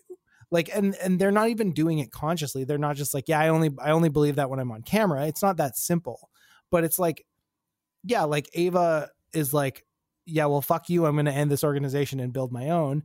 And then just by like, probably because she's petty, it's just all of a sudden now her face is on every like loaf of bread that gets given to a poor person. And then that's how this cult forms, right? It's like, she may not have even intended that to be that way. She was just like, yeah, I'm fucking petty. Fuck you. I'm going to fuck you over and make this my thing. And it has these like echoes, right? And it's like, you can see that not in just Trump, but in like, there's plenty of people in the Democratic Party that we see this kind of shit from, right? So, yeah. Well, the whole idea of the role of the state, right? And the state exists to serve the citizens of the country. And if the state isn't serving the citizens of the country, then what is it doing? Well, it's serving sections of the citizenry of the country, right? And what liberal democracies tend to do is appeal to our desire to have even the most marginalized people in our country served by the state. That's kind of like a corollary to whatever to the Canadian state, say. But if the system that exists in the country, if the like economic system and the social system in the country is set up so that it needs outside institutions, outside interference or involvement in order to correct the imbalances that are inherent to the system, then it kind of begs the question of whether or not the state's actually doing what it's supposed to be doing. If we need to have a huge charity sector where we pay parts of our income, or, you know, maybe some government funding, some of our taxes that go to the government for our roads and our lights and all the stuff that make this country functional for everyone. If some of that stuff needs to go to a separate entity to make sure that everybody has food or has a place to sleep or doesn't get sick and has no healthcare or whatever, is the state actually doing what it's supposed to be doing? Like why isn't that built in? No, you don't understand. The state's job is to look good in outfits. That's the state's job. Okay.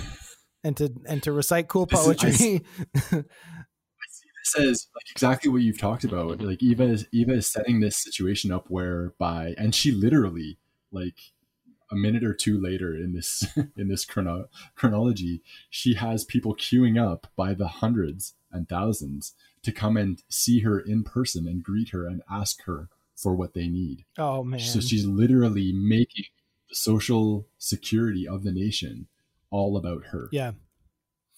Filtering it entirely through her and standing to reap all of the rewards in terms of the reputation and, you know, the persona that she builds, the mythology that she builds. Well, of course you are the most popular person in the country because everyone's got to come to you to get their like rations or whatever, to get their scraps of clothing to be able to sew together socks for the winter. It's madness, but I don't know. It's not a far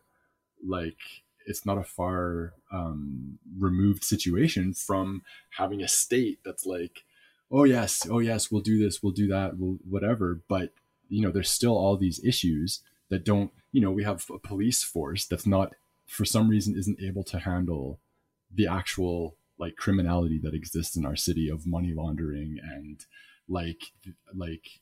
criminalization of homelessness and all these things that they're so poorly equipped to handle. We need to have outside organizations like do reports, come up and become prominent enough to figure out how to solve these problems for these different institutions that are supposed to be solving these problems. We're paying them enough money, right? As taxpayers in this country, they should be able to solve all this stuff, but they don't. And granted, I mean, it's unfair to expect the police, for example, to be able to solve that problem. They're a hammer. But it's like, why do we have this then? You know? But then why do we fucking have, right? Like, let's get something that actually addresses these problems and not have to funnel it through the reputation of some politician who's like, oh yes, I have the answer. Elect me and I'll solve the problem. And I will erect a golden throne to myself upon which the police will carry, and then you'll want to love me because the police are carrying a statue. I don't know. That doesn't make any sense. No. It can't be the case. For whatever reason, it can't be the case that the system just works for these people who are on the margins of it, or outside the margins of it. It needs to be like, well, we need an outside force. That's not a very elegant system. It's a system that dooms itself to kind of a parasitism, like in a sense of eventually like these outside forces just drain all of the resources away, and that's kind of what the Perrons were in a way. Like if Eva has all these secret Swiss bank accounts, like what's the difference between her and like, you know, like, I don't know, like what's like I don't know, Raytheon. No, but like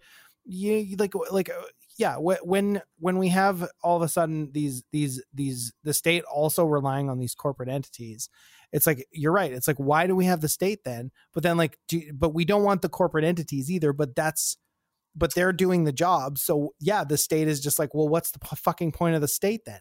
But that doesn't mean that it's like the union thing, right? Yeah. It's a tool. And if the tool is misused, then it's not going to be fit for purpose. Yeah. And it needs to be like redesigned. But let's get back to this Ava like girl bossing her way into charity. I like this a lot. Totally. Yeah, that was a pretty big aside. So within a few years, the foundation controls assets in excess of $200 million at that year's exchange rate, employing tens of thousands of people and distributing hundreds of thousands of basic goods, including like sewing machines and kitchen hardware and stuff like that. Has built hospitals, homes, and other charitable institutions. There's even a city built by the foundation named after Eva. Healthcare inequality in the country was effectively eliminated during this time. So if you needed healthcare, you just needed to get to a hospital and they would treat you, thanks to Eva's foundation. Wow. Which is amazing. Decent. But the fact that there wasn't any opportunity for the state to provide any of those things beforehand is frankly shocking. Yeah, totally. It's like, if you think about it. It's not great. Thank you for, it's like, imagine if Bernie Sanders just like was like, I'm gonna like open a bunch of hospitals, and it's like, yay, we have hospitals, but like, wasn't that not really the point? Like now we have like the Bernie Sanders hospital that we can go to. Like it's very that weird. It's like, why didn't you just make the government do that?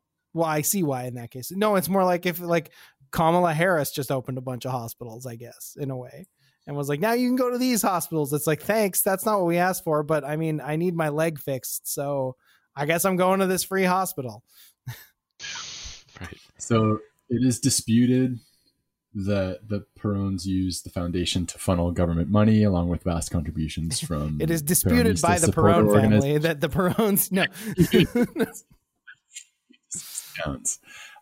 It is not at all disputed that Eva's work with the foundation came to consume nearly all of her time and effort, nor that it bolstered the Perones' reputation and fame amongst the masses of Argentina, and in Eva's case elevated her to virtual sainthood.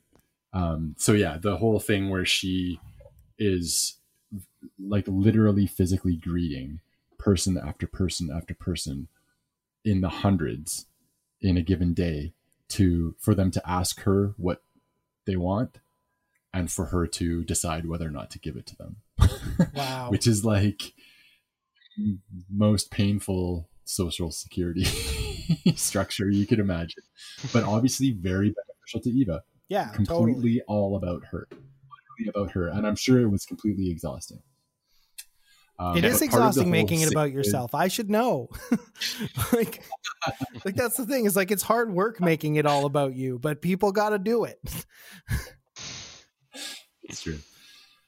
Accordingly, Eva was also a champion of women's suffrage in Argentina, though she's often given more credit for women eventually gaining the vote than her efforts might merit. I'm going to leave that to somebody else to decide. Well, it's like, this she is like, deserves all that credit or not. Go ahead. This is like we talked about in the Courtney Love episode. It's like she sort of smashed those barriers for her, you know, and it's not that she didn't smash those barriers in a way and make it just like acceptable or whatever and took a bunch of shit for it. And like, and it's great. It's fine to smash barriers for yourself. Right. Yeah, totally. But then it's also like, but do you deserve the credit for like in the sense of like the broad, like you deserve the credit for doing that in the sense, but like, then it becomes this thing of like, she didn't like, and it's sort of like, on one hand, like, yeah, practically you did that and you made it possible for other women to do it. Right. But also like you didn't, and it's again, like sort of like, well, who fucking cares? But also she did have a Swiss bank account where she funneled poor people's money into, or whatever, money that could have gone to like actual hospitals and state infrastructure. Right. So right. Exactly. That didn't have to like completely gloss up her reputation in the meantime. Yeah. So she did radio addresses towards supporting the cause of female suffrage, and contributed articles encouraging male Peronistas to support the suffrage movement. However, at a procedural level in government, she didn't have very much power at all to get such a law passed. Symbolically, once the law was actually passed, her husband handed her the freshly signed bill in public, making it hers in the eyes of the supporters and the public generally. She then created the first large female political party in Argentina, the Female Peronista Party, which had 500,000 members and helped to secure a large majority for Juan in the subsequent presidential election. Totally coincidental, of course. Peronistas. Yeah. Eva was noted as being the first female Argentine to vote in a presidential election. However, she had to cast that vote from her hospital bed after falling ill. No, what? Oh, no. Are you telling me she's not immortal? She didn't ascend to goddesshood? What's happening here? Wait, all that money they're funneling, she should be like, she should have great medical care. She should have gotten on those immortality treatments like Peter Thiel or Elon Musk. Totally. Yeah, she missed a boat there. There is no doubt that Eva's efforts were significant in bringing previously apolitical women, particularly working women, across the country into politics, as well as women from poor communities. Even if there is a pretty blatant angle that the Perons in particular were working in doing this, obviously they benefited in terms of getting the support of these people who would be, once they were able to vote, were obviously going to vote for Juan. Across both the efforts of the foundation and her support for women's suffrage, the trend really emerges of Eva, on her and her husband's behalf, effectively co-opting efforts of radical grassroots organizations in decades prior and bringing them into the fold under the Peronista Party to leverage in electioneering at the highest level in the country, which they did on an ongoing basis, and which her husband continued to do. Absolutely nuts. After Eva was out of the picture. Yeah. So for the 1952 presidential election, Juan actually selected Eva to run as his VP candidate. So yeah, a rally was held for the couple as part of their campaign. It was dubbed the Cabildo Abierto, which is a town hall. It wasn't really a town hall; it was just a big rally. But it was a really big rally. Yeah, but it was like attended by more it than had 2 the million feel of a town hall, you know, with all of the good outfits and the female political figures. It just felt different. It was like you had to be there, man. You just had to be there. Yeah, it's true. But 2 million people, that is a heck of a rally. It's town hall I ever been at. It's claimed to be the largest public display of support for a female political figure in history. I'm not sure what the other contenders would be for that. I'm sure there are other contenders that are close, but that is pretty insane. Yeah. She eventually declined the candidacy for VP, ultimately out of health concerns. But it was clear to all present from the rally, and particularly to Juan, that Eva commanded as much, if not more, gravitas for Peronism than even. Well, because hadn't he kind of like pissed everybody off by this point, like by doing all his like Juan Perón shit? So he's doing the strongman thing, and then she's kind of like, smoothing it over with her social gestures. It's like with her populist. It's like when that shitty guy marries a really nice woman and everyone just like lets them come to the parties because like he's going to get drunk and say some really like anti-Semitic shit, but like she's just so delightful, and you think you can you think she's smoothing him out, but really she's just like providing him cover to do all the shitty stuff. You sound like you're speaking from experience. No, here, I'm not. I don't know what you're talking about. I'm not from Alberta. A moment of introspection on the pod, folks. So Juan, if he hadn't realized it before, he has realized now that this woman is more popular than he is. Also, she's sick and hotter than so he he's is. Probably squirming. He's squirming. Wait, she's sick at this point. That was probably a messed up thing to say. Sorry. Yeah. I am going to get canceled. Sorry, continue. Juan was reelected as president and declared Eva spiritual leader of the nation by the following year. Her popularity and carefully curated public persona disguised her degrading health over the previous couple of years, including events and appearances where she was barely able to stand, or was actually propped up by Juan in order to address them. What? The Weekend at Bernie's her? Yeah. You know what is insane about this? Is like what I was like watching that documentary, I was like, they were like, and she was sick and very thin. And I was like, well, she just looks like a lot of like famous other actresses do. And then I was like, oh, right. Fuck. Like, Jesus Christ. Like, it's funny. It is funny how like she was considered like beautiful and like all this and like perfect, like the ideal woman in like 1952. And like, you look at her, like she would never have been put on TV since like 1985, basically. Like it's fascinating how these things like change over time or whatever. Right. Like even Juan is not like there all these things where like he was considered handsome at the time, blah, blah, blah. He was right. And he's like, he just looks like a fucking guy. He looks like a guy in like an Advil commercial, you know, like it's just, it's funny how like this, like the way we've been like exposed to more and more media has just totally made like, it's like now we look at these people and it's like, oh, those are uggos. They're not TV ugly. They're not just ugly. Yeah. Makes you wonder what you think is beautiful. I don't know about that. In 20 years. Yeah. Sure. No, it is interesting. It also speaks to just how we are conditioned to scrutinize a female's image. Yes, true. Speaks to my internalized misogyny. And not necessarily to scrutinize, or at least not with the same lens, a male's appearance. Yeah, totally. Right?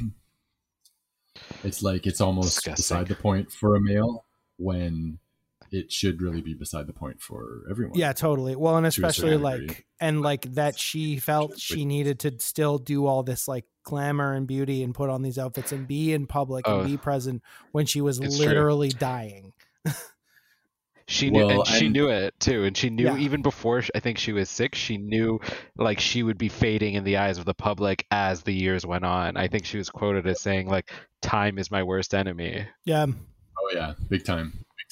She also declares around this time that, and I think it was in the context of questioning her about her feminism, that she declares that she's not a feminist and that brave.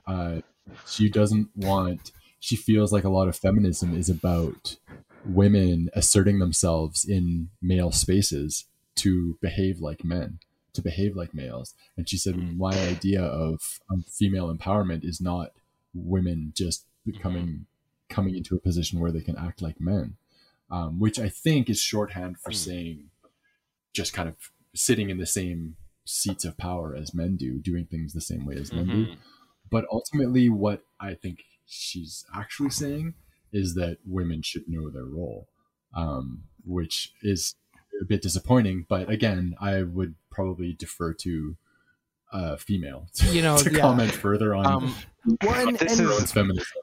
You included that article on feminism in Argentina, and it's interesting that is like that's sort of like a quiet version of that.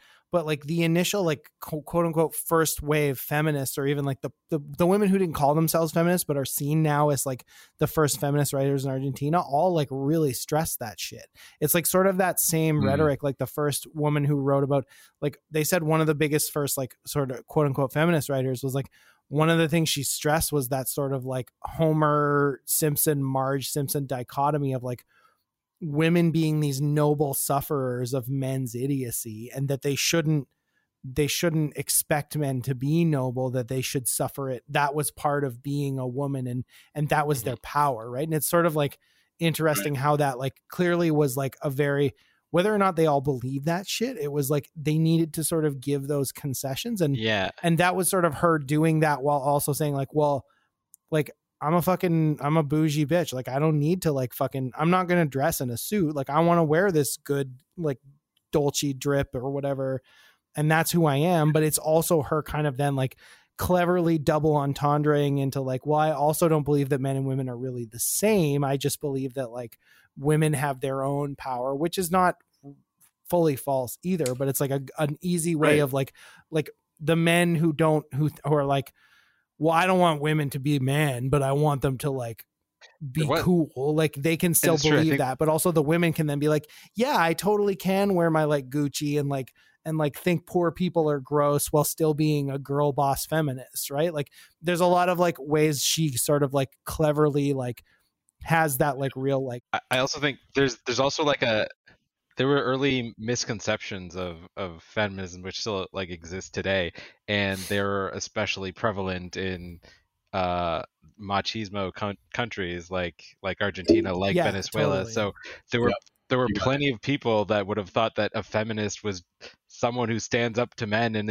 thinks that men should be like denigrated or for whatever reason. So there are people that just think like feminists are people that want to take men down a peg rather than like lift women up a peg. It was literally up until like 5 years ago that women weren't able to call themselves feminists in public without getting fucking crucified. So like it's no surprise that in like 1952 she's like, yeah, I'm not really a feminist. Whether like she probably believed she wasn't a feminist. She probably didn't want to use that word because of the reputation of it or whatever. Yes, I agree. And that's kind of the problem with the word, I guess, in a way, is like, what does it mean? And what does it mean now? Right. But problem with words in general. Yeah. Words complicated. We shouldn't be using them. They only have the meanings we give to them. Yeah. But there is a really obvious parallel in terms of, you know, the things that Eva did absolutely had a material impact on the lives of the women in her country to a large extent. Yeah.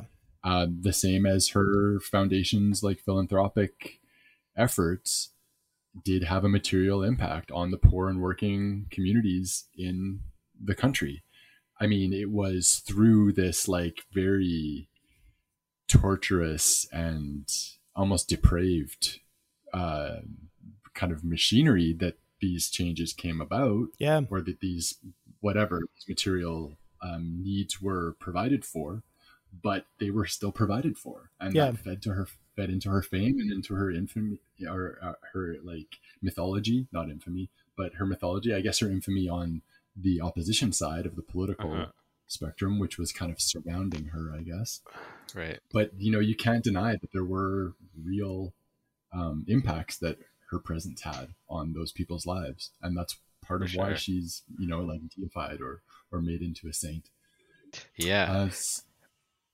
So within a couple of years of being diagnosed with advanced cervical cancer in 1950, Eva died. No! She underwent several operations in order to try and treat her illness, including being the first person in her country to receive chemotherapy treatment. Wow. But nothing worked. Yeah. Yeah. It is also alleged that she was given a prefrontal lobotomy. Oh, damn, they were still doing lobotomies in the 50s? Yeah. In her final years, in attempting to reduce the anxiety, pain, and agitation from her illness.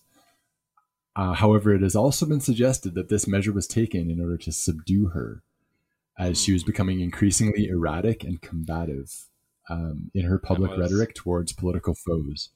And this measure was taken in the interest of saving Juan's reputation and avoiding political tensions escalating to civil war. So how alleged is this? How, like, a couple different takes on the one. I mean, you know, listener, you can look into it yourself, do your own research, come to your own conclusions. Just like I did with QAnon. Undecided. Where we go one, we go all, folks. Yes. That's all I'm saying. Vindicated. Do your own research, Google your own things, see what happens. So, but there's kind of this emerging thing of like, you know, Juan recognized how potent of a symbol this woman was. And, you know, obviously objectifying her as a symbol as opposed to an actual human, but that he could continue to win elections. He did. That's exactly what he thought. Yeah. So dragging her around sick and like lobotomized. Look, guys, it's not a big deal. We lobotomized He's her. Making true on his... I just like love this idea of like, you know, like, listen, like we needed to lobotomize her because she was kind of being a bitch. Like that's basically the reasoning here. Like she was a bitch to my bros and I can't take it. So we just gave her a little lobotomy. It's not a big deal. It's just a little lobotomy. Yeah. Cut a little piece of your brain out and you'll be real easy to deal with. Yeah. I barely miss it. Yeah. And the plus is you won't be so worried about that advanced cervical cancer you have. Right. So She it's a doesn't even win-win. think about the cancer anymore. It's great. It's a win-win for all of us. She did try to murder me the other night. I don't think she was conscious while she did it. Still. I feel like that was the lobotomy talking there. Definitely not the years of resentment built up. Oh, no. So her body was preserved a la Lenin and Mao via now they're really weekend at Bernie's her dope as hell embalming and being held in state. Yeah. But there was a plan. So she was embalmed, and there was a plan to keep her body at the base of a monument. Literally, they brought in like a guy who was like at the forefront of this shit. Like they flew a guy in to like make sure. They said on the documentary, and like again, it's hard to tell how much of this is like they're self mythologizing, but that he like preserved all her organs, and like then like years later they dug up her body, or they pulled her body out of the tomb it was in, and everyone was like astonished at how perfect it was, right? Well preserved, and like that's probably true because they did release those photos and everything, and like, but it's just like, anyway, sorry, continue, and then we'll get to this. So so she was, her embalmed body was intended to be kept at the base of a monument to the working people she was widely adored by. Before the statue could be completed, Juan was overthrown from his presidency in a military coup and fled to exile in Spain. Back to Spain, back to Franco. Her body was was finally located. Her body went missing. So I remember hearing about this. There's like a search for her body. It's like, where is it? It's like like Carmen Sandiego stole it. She's like, I just had to have the body of a girl boss in my collection. We're fellow girl bosses. We just had to do it. Just slipped her under the coat. Yeah, slipped her under the coat. Ran out of the room. Now the Acme adventurers have to find me. So it was later found in a crypt in Milan, Italy, and has since been secured in a tomb in La Recoleta Cemetery in Buenos Aires. So back where she kind of felt was her home. Well, and this was the interesting thing is like, apparently there's like all these people who are like, no, she should have been buried with the poor people because like that's who she belonged to or whatever, which is kind of interesting also in the terms of like, yeah, but she was rich by the end. And like, I guess she did all this, but it's like one of those weird things of like this sort of posthumous sainthood and like, and even the body being preserved. And like, you know, you think of like Catholic saints and like reliquaries and all this stuff. It's like, you see all these weird, like things trickling down and being this whole deal, right? Of like, she is a saint, like even before she was declared a saint or whatever, they were clearly like, you know, building that mythology on purpose in that way for it, you know? So, I mean, ultimately the legacies of organizations such as Unión de Mujeres de la Argentina, which was a socialist feminist organization from the early 1900s, which was actually opposed to Peronism generally, and the scores of female activists and leaders such as Elvira Lopez, Julieta Lanteri, Elvira Rosen de la Piani, and many more are undermined when attributing much of what was accomplished for workers and women in politics at this time strictly to Eva. But with that said, and as I mentioned earlier, it cannot be denied that she contributed to the material improvements in the lives of countless people in her country. And she definitely continues to be celebrated with saint-like worship in her country and even around the world.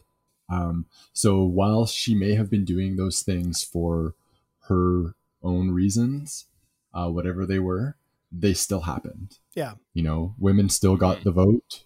People still got to go to those hospitals and got to live in the city named after her and got the food and the whatever and everything that was ultimately the result of her foundation. It just got laundered through her in the meantime, right? Yeah. It just happened to get laundered through her reputation, which is a painful way. Like, it's just fucking cringe. It's frankly, it's cringe, like, you think and you're also doing something kind of good. It's like Instagram influencers, right? It's like when I don't know. I don't even want to start talking about Instagram, but like it's like on one hand, like the great man theory of history is like so overblown, and it's like people are totally affected by their time and place that they live, and like you can't, and then the past is equally important as like everything else, and like nobody exists in this vacuum where they're just this great person. But like so much of like so many like important moments in history where people got like better lives, better rights, better all this shit was because someone was just being a petty bitch. Like, you know, like I think of Karl Marx too. Like that guy was so fucking petty. And that was kind of what drove him to even do half of his work, was just like, fuck you. I can write a fucking like 3-part book that tells exactly how the capitalist system is fucked, and like why the capitalist mode of production will always lead to this like cesspool of like the war of all against all. Cause he was like, of course I can fucking do it. Fuck you. I'm not a hack. And it's the same thing with her. She's like, she was like ashamed of being poor to a certain extent. And like, again, like ashamed of all the things that came with it and didn't want to be poor anymore. But also then like recognized that like all these other people living in poverty were like her in a way, and they deserved at least some kind of comfort. And at the same time, like, yeah, she fucking killed that foundation and made herself a saint because she was like mad at these rich people basically. And it's like so much of history turns on like people just like refusing, like, fuck you. I'm going to like do this to spite you. Like, it's kind of cool and inspiring in a way. The universe runs on in a spite. way. Yeah. In a way. Yeah. Like, in a way, Joe, you're right, but you're also totally wrong. But yeah, but it could also run on the opposite of spite, but that's just not the way that things are. Sure. So this is the way that things shake out. Ultimately, it's like, I don't know, how much are you going to hate on someone who has actually delivered all of these results? Yeah, totally. And that will be the biggest shield. That's the same reason why, you know, Bill Gates and Bill get to brandish their credentials with all the philanthropy that they do, despite being like the biggest parasites on the planet. Yeah. And probably that's a good point too. Right? It's the same kind of template. I feel if something got me to the point I wanted to be, even if they were doing it for selfish reasons, I don't think I'd be as hurt. Obviously, I wouldn't be maybe as motivated to vote for them in the future, knowing their motivations. But I feel like, a change for good is a change for good in the end. For sure. And I feel like there is what you're, I'm hearing echoes in what you're saying, Wes, of like kind of the bargain that we have with our government, right? Like, you guys get to be like elite douchebags and have your heads caught up your asses permanently and disconnected from like the real day-to-day world of the rest of the country. And in exchange, like, you give us some of the shit that we need to make a stable society continue. And we get to try and like squeeze progress for people that need it out of your shittiness. And you're like, wow. Right. Yeah. And this is the bargain, right? Like, right. We'll keep elect people from your class and from your community or whatever, and you keep on trickling down shit to us that we are like for. Yeah, I mean, when you put it like that, it sounds worse. Well, no, and it is worse. I'm not trying. That's the thing. Is I'm trying to like intentionally, and make it least flowery as possible. I guess when you know behind the scenes that so much of what they're doing is counter to your benefit, and they could be doing so much more to you when that comes to light. Well, they did they did shitty things too. Like, they still like things could have been simpler. Like, Craig, you were saying earlier, we talk about the sort of like, why does the state need all these other structures to run things for them? Well, because they don't actually want to do anything. They want to, they just like, these people saw an opportunity, do the bare minimum to validate themselves. They exploited it to justify their existence. And like these, and the hard part is, it's like, things could have been a lot better, but they weren't. And like they were, and it's like, that's, but then it's also like, what was the alternative they have gotten at this point? You know, like who was the alternative to Perón? Who was the alternative to Eva? Nobody. So of course they're going to turn to these people.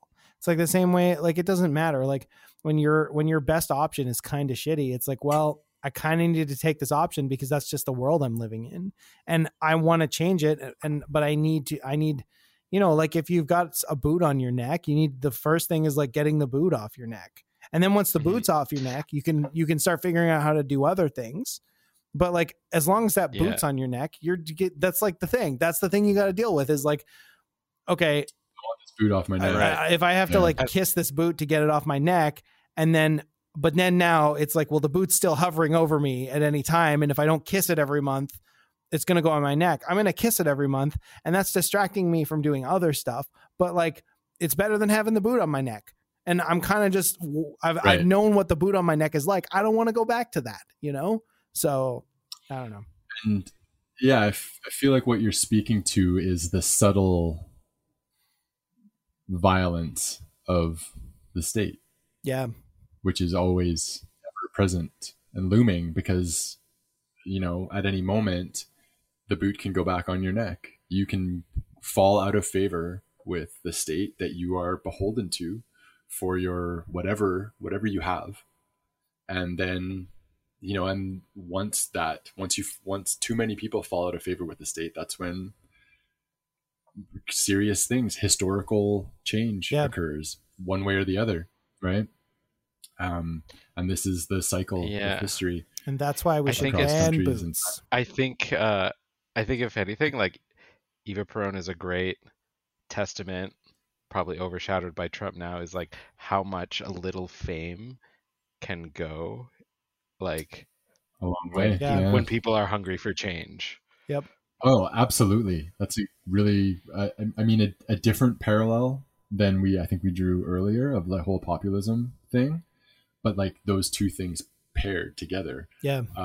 A household name or like a familiar face paired with like saying all the right things to all the right people. Yeah. Is a very potent combination in politics, right? Yeah. Why can't I think of the country right now where there's a guy who played president on is it Ukraine? It's not Ukraine. Is it Ukraine?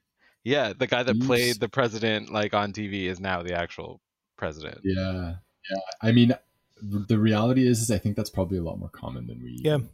Right. And we had Ronald Reagan. It stands to become a lot. Yeah, we had Reagan, we had Trump, and like The Rock is probably going to be the president at some point. It's only going to get more weird from here, guys. Like, exactly. And that's like the thing is like the Perons were so egregious. They were such like fuckers, like in every sense of the word. Like they were just like this huge, like they were kind of a drama unto themselves, and that's kind of why people liked them at the same time. It was the spectacle of these people, and the debate of like, well, yeah, they're bad, but they're also good. Like you can literally you can hear the conversations like they happen now. It's like people like, and you can be so bad.